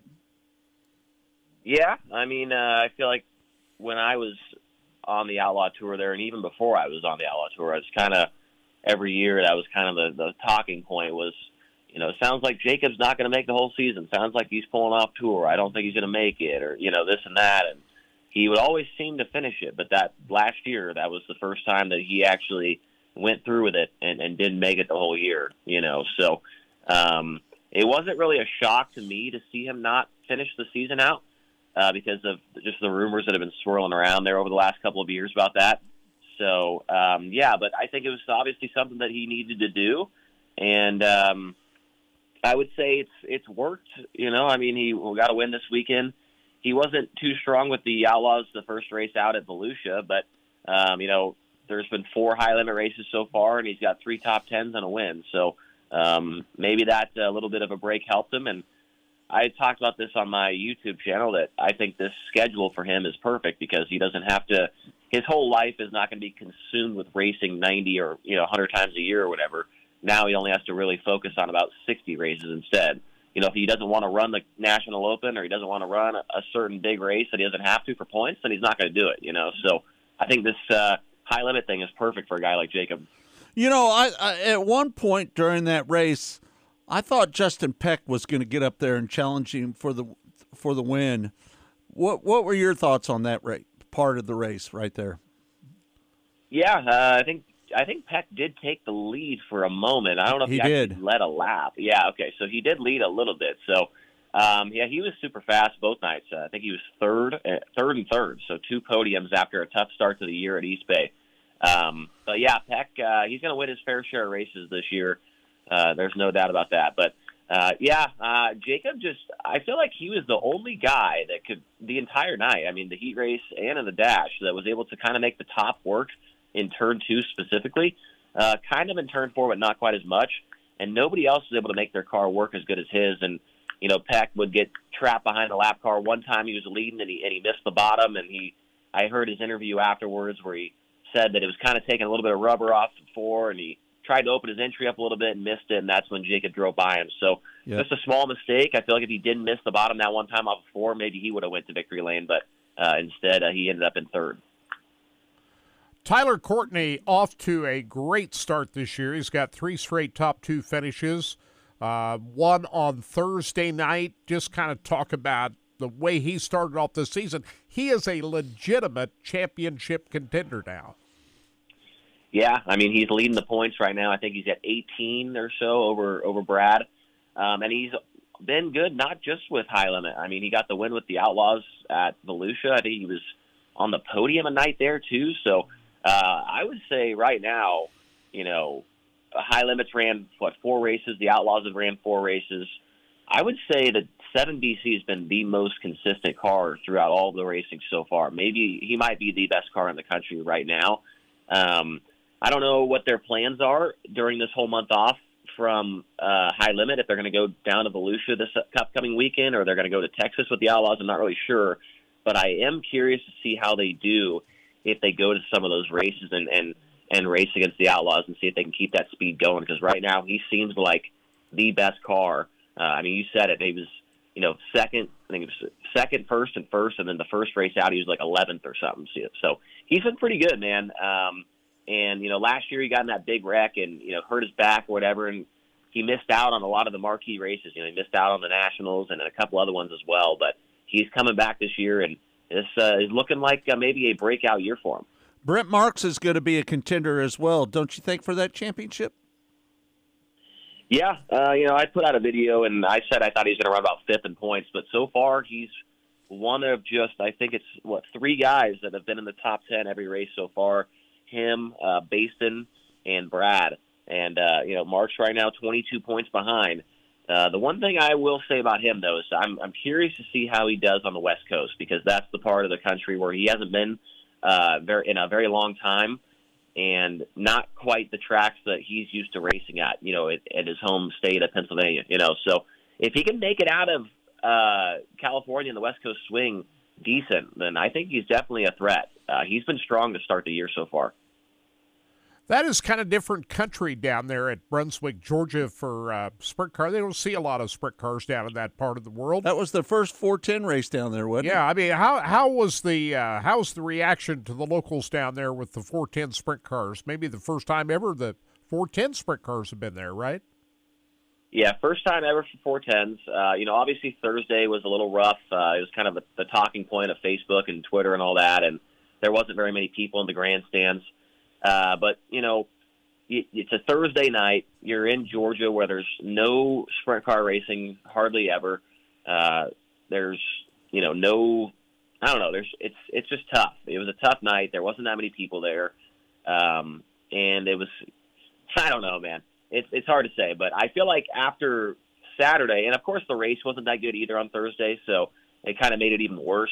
It just combined everything together.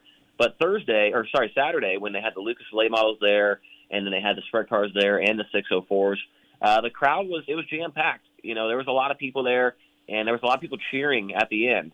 For Jacob Allen, you could hear it on the broadcast that, a lot of people were pretty excited after that race. So what I'm hoping to take out of it was, I feel like a lot of the people were probably there for the Lucas late models. But if you compare the 2 races, I would say the sprint cars definitely were the superior show. Hopefully made some new fans down there of sprint car racing that maybe never saw them before. How important was that for the sprint cars to go before the late models? Was there ever any talk of it being flip-flopped? Yeah, I think there was a little bit of talk about it, but I'm super glad the sprint cars went first because looking back, the late model race was pretty much right around the bottom, and I'm worried that if we would have ran after them, it would have been maybe similar to what their race was. So yeah, I'm glad that we went first, and I'm also thinking that if the sprint cars would have went second after the Lucas late models, a lot of people in the grandstands probably would have got up and left. So probably a good move on both parts to keep the sprint cars first out for the features. So what did they learn from this event the next time that the Lucas Oil late models and the High Limit Series get together? Were there some surprises there, the things they learned from to make it better the next time we see both sprints and late models on the same card? Well, I'd say probably just having the two classes. Probably don't need another support class. I don't think we need the 604s there. The next time, this is going to happen again. We are going to be running, I think it's in October maybe, the High Limits and the Lucas Oil late models again.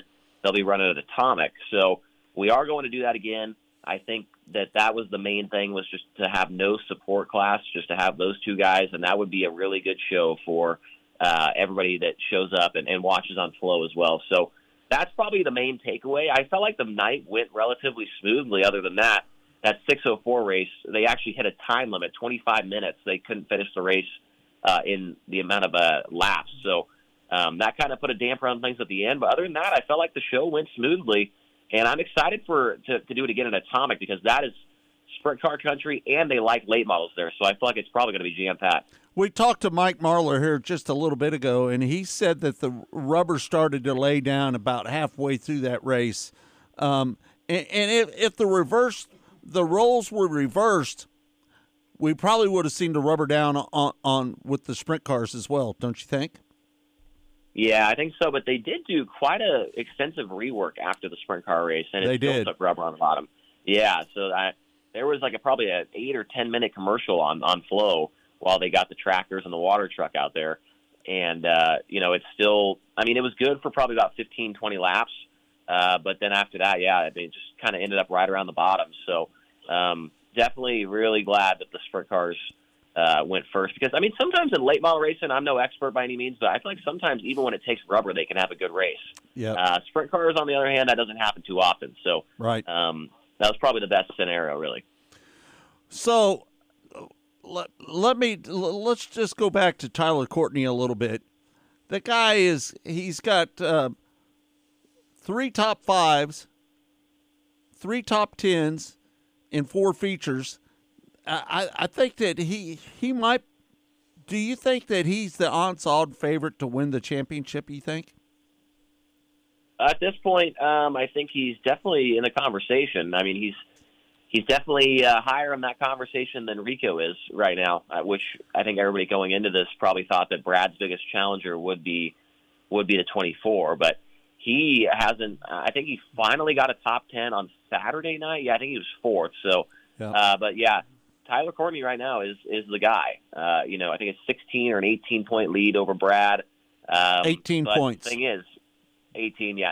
So, the thing is, Brad's stuff isn't really where it needs to be at right now, and he's still able to run 6th and 5th and, whatever, still having good runs, even though he's not the best car. That's something where Tyler Courtney needs to figure that out, is if, he doesn't have the best car, he's got to try and salvage a 7th. That's what Brad's so good at. So if he can do that, then I think he's definitely going to put up a challenge all the way through the year. Were you a little surprised? Kyle Larson, he started 12th. He ended up running 8th. Were you a little surprised that he didn't make more progress during that race? So was that on the first night, or was it the second race? That was the night that Jacob Allen won. Okay. Yeah, now that one is surprising because, I thought there was quite a bit of passing. There wasn't like anybody going, super far up through the field. I think the hard charger was like +5 or +7 maybe. But yeah, I think Kyle was just not too good this weekend, on either the late model or the sprint car, because on the first night for us down there at Gold Miles, he wasn't that good as either. He was 8th, 8th both nights. Right. So he just kind of struggled, I thought. So especially after how good he was at East Bay, came to Gold Miles and struggled a lot. So definitely a surprise. I feel like we didn't really talk about him too much just because he wasn't really, in the mix, And I feel like that's kind of good, though. I feel like it's kind of fun to see different guys getting up front, with High Limit, and that's what it's all about. So yeah, we'll see if he can pick it back up, though, when we get back to Riverside. Do you feel that he might have a little too much on his plate when he's got to run NASCAR, he's got to run He's got to run the late model and he's got to run the sprint car. Do you think that there's a little too much on his plate there, a little bit? I don't know. I mean, he seems like he doesn't really mind it. You know, I think Tony Laporta, our pit reporter, asked him that question before the late model A main, and you know, he kind of seemed pretty calm about it. He didn't really seem like it was that big of a deal. You know, he's like, oh, you know, cup practice was early this morning. It was only an hour away. Easy flight over here. The race don't start till 4 tomorrow, so you know, I'm fine. So I don't think that really had anything to do with it. I mean, obviously he's a busy guy, and he's been a busy guy for the last couple of years, you know, so he's kind of used to that travel and the hectic schedule. But I think this weekend everything worked out just right for where it wasn't too crazy for him, and he wasn't really overwhelmed. I just think that, you know, they just didn't hit it this weekend with the sprint car, and he wasn't really he definitely wasn't a factor, that's for sure. Yeah, Dominic Scelzi, he's not going to be driving the 83 car anymore. The thoughts about Dominic Scelzi being a part of the High Limit Series? Yeah, I wish, you know, there was talks of him at the beginning of the year to run the full high limit deal. I was actually texting with him about that. He was actually really close to being a full-time driver with high limit, but one of his big sponsors that's been helping him out for the last couple of years, I guess, kind of backed out last minute and wasn't able to make it happen. So that was tough because I think if you would have added him, you know, you add a guy like a Jacob Allen, who's a very popular driver with the fans. You add a Brent Marks in there that's also popular with the fans and also wins a lot of races. You add Enrico, and Corey Day. I mean, if you got all those guys with Dominic Scelzi, I mean, that is a lot of very popular drivers in sprint car racing, and I think he would have been a huge addition to the series. Maybe next year he can work something out. But, yeah, it's been fun having Dominic out there. I know he hasn't been running the way he hoped to. I think he's been, like, between 11th and 14th in all 4 races so far. But obviously that's in a car that he doesn't drive. You know, he's drove it a long time ago, the Roth car, but hasn't done it in a long time. He will be with us at Riverside, though. So the next race, he will be with us. Not in the 83, though. He will have his 41 car out there in the Midwest. So he'll run that next race at Riverside, and we'll see how he does in his own car. Parker's Price Miller and Anthony Macri, they had a good little battle going on between the two, right there? Yeah, Parker's been solid the last couple of races, too. He was 4th on the the first race, and then I think he was like 8th or 9th on the second, the second one. So Parker's had a good year. You know, started off bad at East Bay. I think he was outside the top 10, but ever since then he's been right there in the middle of things. So that's good for him because, you know, he's tried to run the Outlaw Tour in the past a couple of times, tried to run the All-Stars, hasn't been able to finish out the entire season with the Outlaws. But for a guy like him to have a good couple runs like this and now go into a long break, he's going to stay motivated. He's going to stay, you know, interested and hopefully makes it through the whole year because so far I think he's like 6th in points right now. So I know we got a long ways to go, but, you know, 6th in points for him is definitely a solid start and excited for him to get to some places he's been to before and see if him and Bernie can maybe get in victory lane. Chase, Brad, and Kyle not afraid to try new things in terms of fan engagement, the relationships with charitable causes, dice rolls, things of this nature, bringing fans into the pit area during the night races. Just kind of talk about how some of these ideas are going right now. And the what I like about it is they're not afraid to try it. If it doesn't work, it doesn't work, but at least they're trying some new things here. How is some of the early ideas and the carry out of some of these new things that they're wanting to do going? Yeah, I mean, when the whole high limit thing really became a deal last year, before I was even thinking about, you know, working for them or whatever, I kept telling myself, or telling people, I was like, you know, here's the thing, like we're sprint car racing, right? How much different can you be? We're still going around in circles on dirt, right? There's not much you could do different in that type of thing. But, you know, kudos to Kyle and Brad, Kendra, Mike, and Brian Walker and all those guys. I mean, they've been trying to find different things to change the game a little bit, and it's worked. I'd say the one that's really been the big, you know, the one that fans are really liking so far that's different is the playlist deal with the drivers. And we ran into some issues there with that. You know, Flow, they're not able to play an entire song on the broadcast like we were at East Bay due to copyright, so we can only play about 15 or 20 seconds of a song now. But I think that's been a big talking point among fans, and the drivers are having fun with it too.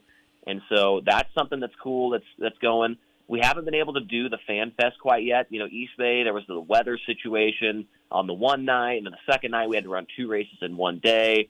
And then I'm not really sure. There was something that happened at Golden Miles where we couldn't do it either. But they still want to try it. They still want to make it happen, the Fan Fest, and do some things like that. The dice roll, I think, has been a pretty big success so far.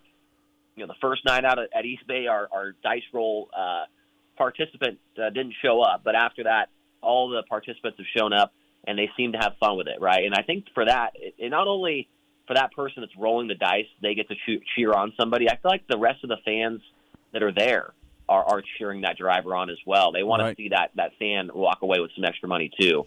So far, I think everything's been pretty good. I'm definitely interested to see how the Fan Fest goes for the first time, and then we'll really get the social medias talking, because when that whole thing came out, people were up in arms about it. So we'll see how that goes. Maybe it happens at Riverside. Hey, the only complaint I have about the Flow broadcast, I've only got one complaint.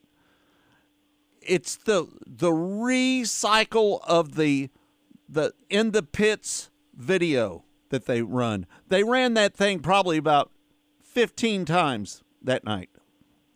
Was that the one with like the T-shirt trailers and stuff? The T-shirt trailers and all that going on around the pits, in the pits. They ran that thing probably, I don't know how many times they ran it, but they ran it more than the same video. The same video over and over again. Yeah. I see. That's the only complaint I've got. I saw that on my feed up there in the booth. I have a little computer screen that I look at with what's showing on the broadcast, and I saw that come up quite a few times. But what I will say is, this week we did all the media day stuff with all the drivers. So all 17 full-timers and Kyle Larson, they did media day. They got asked a bunch of questions and all kinds of stuff. I think each guy was in there for like an hour and a half or so. So hopefully by the time we come back, we got a full month off now. By the time we come back, hopefully when it comes to those types of breaks and stuff, we can use that content from that media day and have some different stuff for people to watch at home. Well, so far so good. I think the racing's been terrific, and really that's the bottom line. The quality of the racing's got to be good. The quality of the racing has been fantastic so that's far. First and foremost. Yeah, so that's you can the main thing. Fill in the gaps with all the rest of the stuff, but no, so far so good, and a month off to kind of recapture what you've already started and fine-tune things coming up. So what are you going to do in the meantime? Well, I'm going to be doing some more videos on my YouTube channel, trying to, just keep people interested in high limit when they're off, during the off time. I'm not really sure what those videos are going to consist of quite yet, but I'm going to try and do some content stuff.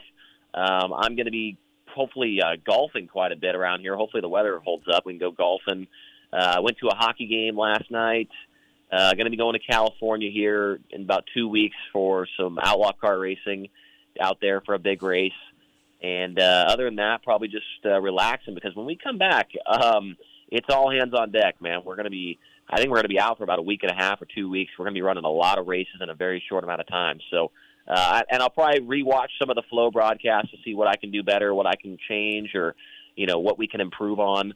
So, that's probably what I'll be doing here over this next couple of weeks. Hey, listen, bud, let me just tell you this. You've been doing a great job calling those races. Yeah. Let me just say, you've done a fantastic job, and nobody should be disappointed with the performance that you have on the air right now. Well, I'll tell you what, I appreciate that. That the second night there at Golden Miles, I felt like the most complete night that I myself have put together on the microphone, whether it's, getting all the sponsors in for all the drivers and the 4-wide and the playlist and all that stuff getting in there. So it was also nice to have Dustin Jarrett and James Essex up there to kind of help fill a little bit of that time in. And Tony Laporte has been doing a phenomenal job down there in the pits, getting some storylines. And that piece he did with the fans on the backstretch was really cool. So, Saturday night felt like the most complete night we put together, but still obviously some stuff to improve on. And really excited for the next couple tracks we got coming up, man. They are going to be exciting. Golden Miles, kind of a bigger track. bigger tracks, in my opinion, don't really put on the greatest of racing when it comes to 410s. But when we get to like Riverside and Red Dirt and some of these places, that's when sprint cars can really show off what they're capable of, and I'm excited to be a part of that. Well, the ditch will deliver the goods. That's old style. That's old school. That takes you back in time going to the ditch. Hey, listen, the announcer's box up there at the ditch, I've been there. I've done many broadcasts at that racetrack. It's not the biggest box. It's not the biggest box in the world up there, so you're going to be in kind of cramped quarters up there. They haven't redone it since you've been down there? Huh. The same one, right? It's the same box. Okay. Yeah, no doubt. It's going to be a little tight up there in that box, just so you know. Well, as long as I can stand up straight without having to, crouch, then that's fine. We'll make it work. Well, that might be we're pushing it. Yeah, as tall as you are, I don't know. Yeah, you might have a problem up there. So just so you know. Hey, listen, Chase, we can't thank you enough for taking the time to join us here on Mostly Motorsports. I know we're going to visit with you each and every week here on Mostly Motorsports. It's all brought to you by Rod End Supply, featuring the POWRi Midwest Lightning Sprints. We can't thank you enough for doing so. Thanks so much for doing it, and we can't thank you enough for doing so. Yep, thank you guys for having me on, and we'll talk to you. We'll talk to you again here very soon. Thanks again. Pick it up back in April. There you have it. There's Chase Raudman joining us here on Mostly Motorsports, and we can't thank him enough for joining us. We're going to take a break. When we come back, more of Mostly Motorsports. We're going to talk a little bit about ASCS in a moment. Stay tuned for more of that when we come back. Stay tuned.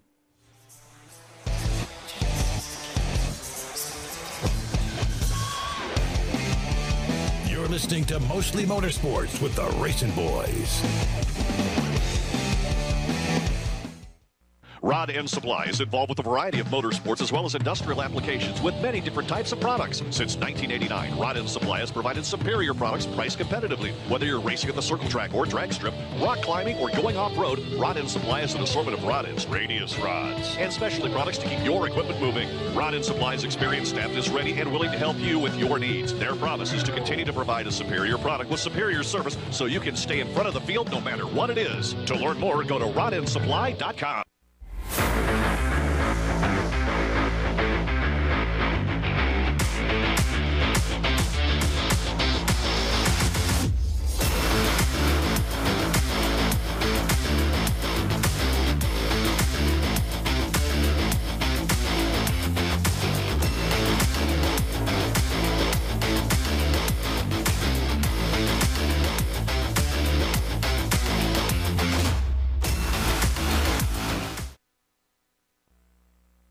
Rod End Supply is involved with a variety of motorsports as well as industrial applications with many different types of products. Since 1989, Rod End Supply has provided superior products priced competitively. Whether you're racing at the circle track or drag strip, rock climbing, or going off-road, Rod End Supply has an assortment of rod ends, radius rods, and specialty products to keep your equipment moving. Rod End Supply's experienced staff is ready and willing to help you with your needs. Their promise is to continue to provide a superior product with superior service so you can stay in front of the field no matter what it is. To learn more, go to rodendsupply.com. Here at Specialty Sportswear in-house, we do all of the screen printing, all the embroidery. We do some vinyl. The other ad specialty items like your pins, magnets, notepads, calendars. You can actually buy that, build your business to make it larger. We have the largest screen printing process and the largest embroidery anywhere around in the area. We can do stuff all the way from your school clubs to sports teams, a professional look in the office. If you can imagine it, we can do it for you. Rod End Supply is involved with a variety of motorsports as well as industrial applications with many different types of products. Since 1989, Rod End Supply has provided superior products priced competitively. Whether you're racing at the circle track or drag strip, rock climbing, or going off-road, Rod End Supply has an assortment of rod ends, radius rods, and specialty products to keep your equipment moving. Rod End Supply's experienced staff is ready and willing to help you with your needs. Their promise is to continue to provide a superior product with superior service so you can stay in front of the field no matter what it is. To learn more, go to rodendsupply.com.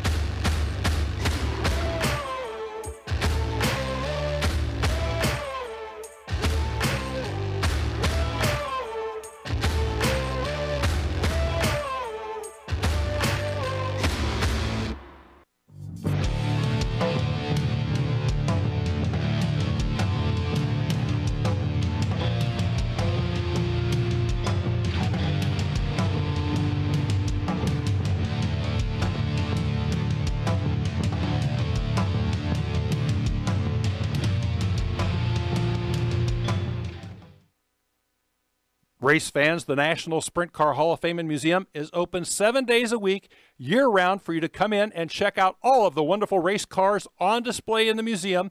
And our online store at sprintcarstuff.com is open 24 hours a day for you to check out everything that we have in stock for sprint car fans. Whether it's for a birthday, anniversary, or Christmas, sprintcarstuff.com has it all. That's at the National Sprint Car Hall of Fame and Museum in Knoxville.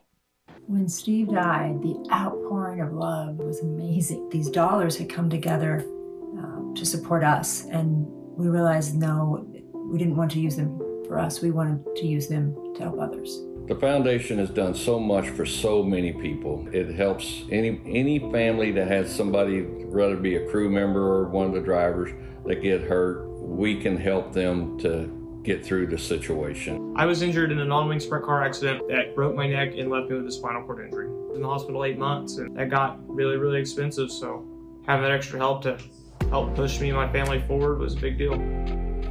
Yes, Steve's death is the reason the foundation exists, but it's Steve's life, and it's the lives of racers everywhere, is the reason we are able to do the work we do.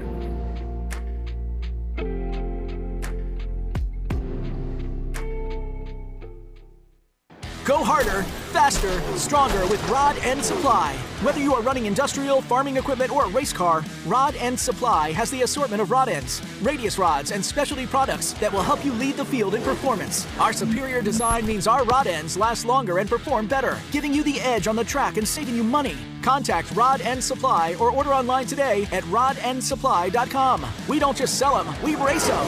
rodendsupply.com. Serving the racing community for over 30 years.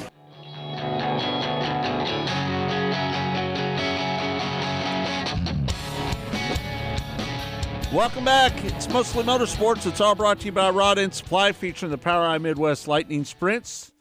We can't thank our guests enough today, Jacob Allen, Mike Marlar, Chase Raudman.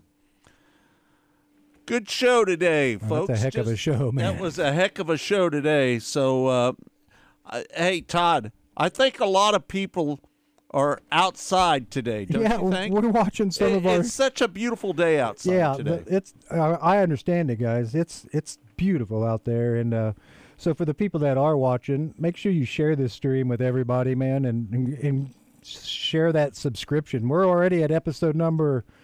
Today's 301, guys. So, I mean... 301. Can you believe that we've done three... Listen, the first year... How many guys were doing it every day. Every day. Monday through Friday. Every day that we were doing it. And so I accumulated a lot of those broadcasts doing the show by myself without Kirk Elliott. Yeah, well, Kirk was here. He'd sit over here. He'd sit over there. He was always sitting there watching the show. Hey, listen, Jim on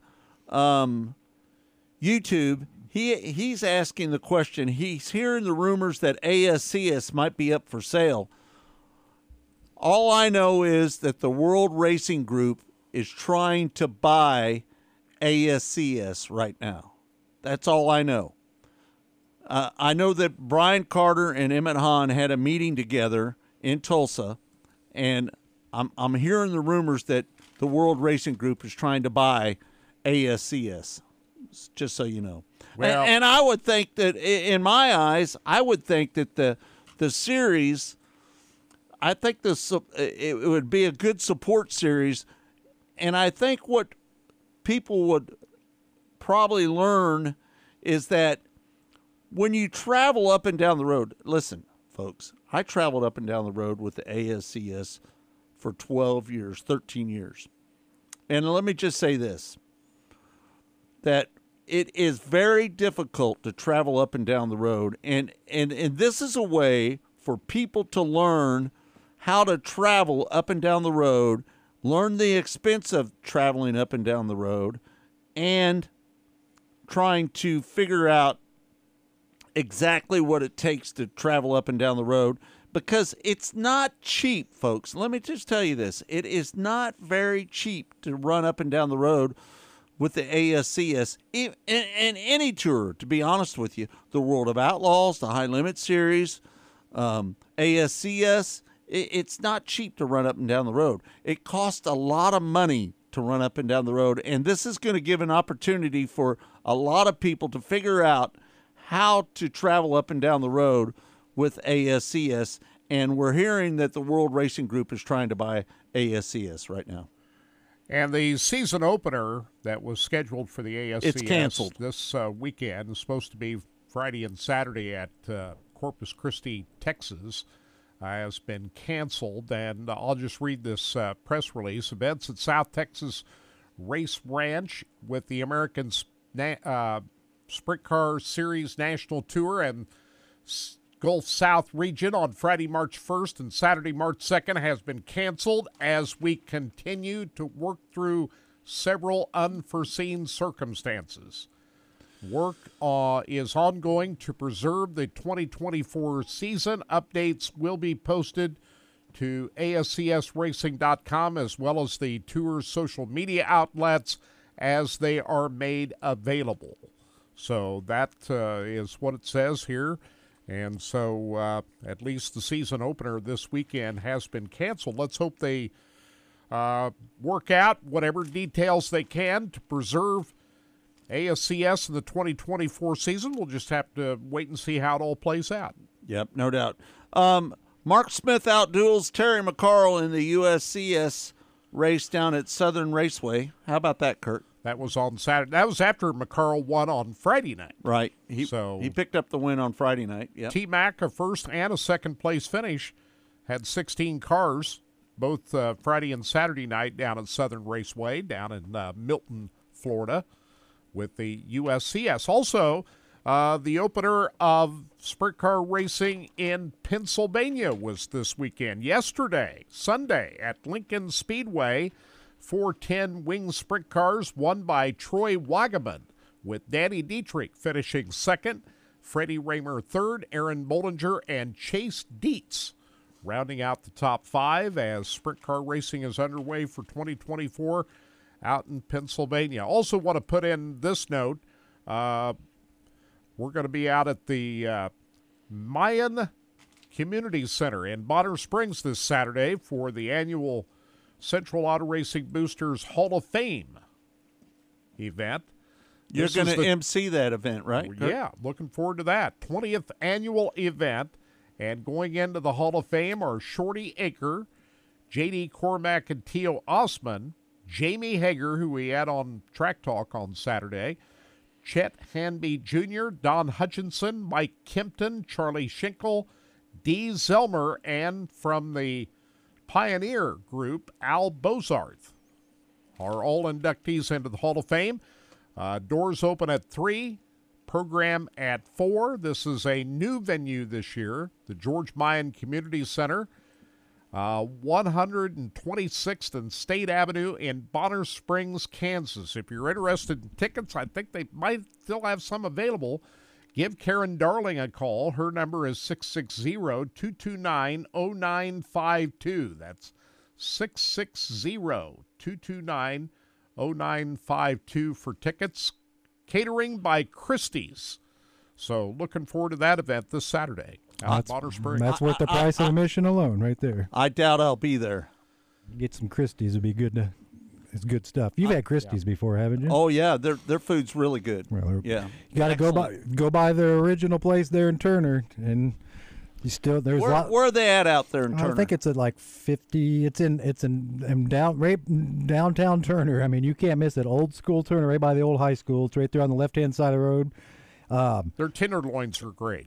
All their let me tell you guys, they got great food, and it's packed all the time too. Like I said, and it doesn't take forever. I mean, it's one of those great burger stands. You get up, you order your food, they get you your drink. They've got shakes there. They've got everything. But let me tell you, lots of racing memorabilia in that place. When you're in there, there's a lot to look at while you're waiting for your food. Right, a lot of memorabilia in there. Hey, a frog said he removed 2 trees yesterday and this morning. Yeah, I'm doing Can't it. pass it up with the perfect outside work. Yeah, I'm leaving. It's perfect outside. Yeah, we're wrapping this show up now, and I'm going home to start working in the yard. It's perfect out, guys. It's awesome out. You know what I'm going to do today?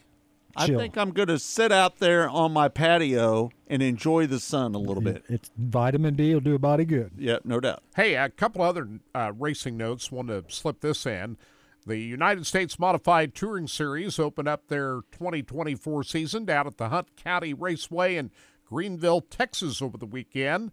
After Jason Hughes won on Friday night, Jim Chisholm came up with the win of the 50-lap main event on Saturday night. Of course, we're just a couple of weeks away from the Heart of King of America down at Humboldt Speedway. King of America is one of the big crown jewel events in all of dirt modified racing. The way the weather's been here over the last several weeks, we were thinking when they first scheduled this in early March, we'd think, we'll see about that. But after the weather we've had over the last several weeks, we're thinking they just might be able to pull that off with a great weekend coming up in 2 weeks, the week of March 9th. So USMTS off and running. Pretty good action down in Texas this past weekend. Jim Chisholm led 25 of the 50 laps. Yep. Did you see that, Took the lead with 25 to go, right at the halfway mark.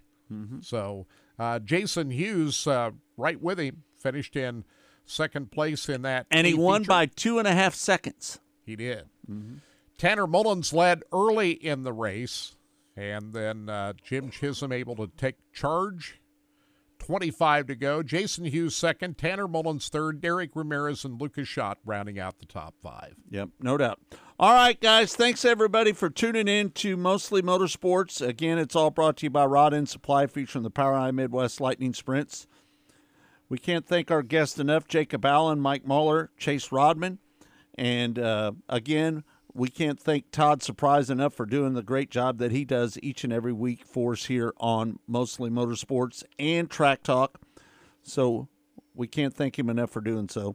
For Kirk Elliott, I'm Scott Traylor saying thanks for tuning in to Mostly Motorsports. Again, it's all brought to you by Rod End Supply, featuring the Power Eye Midwest Lightning Sprints. We'll see you next week right here on Mostly Motorsports.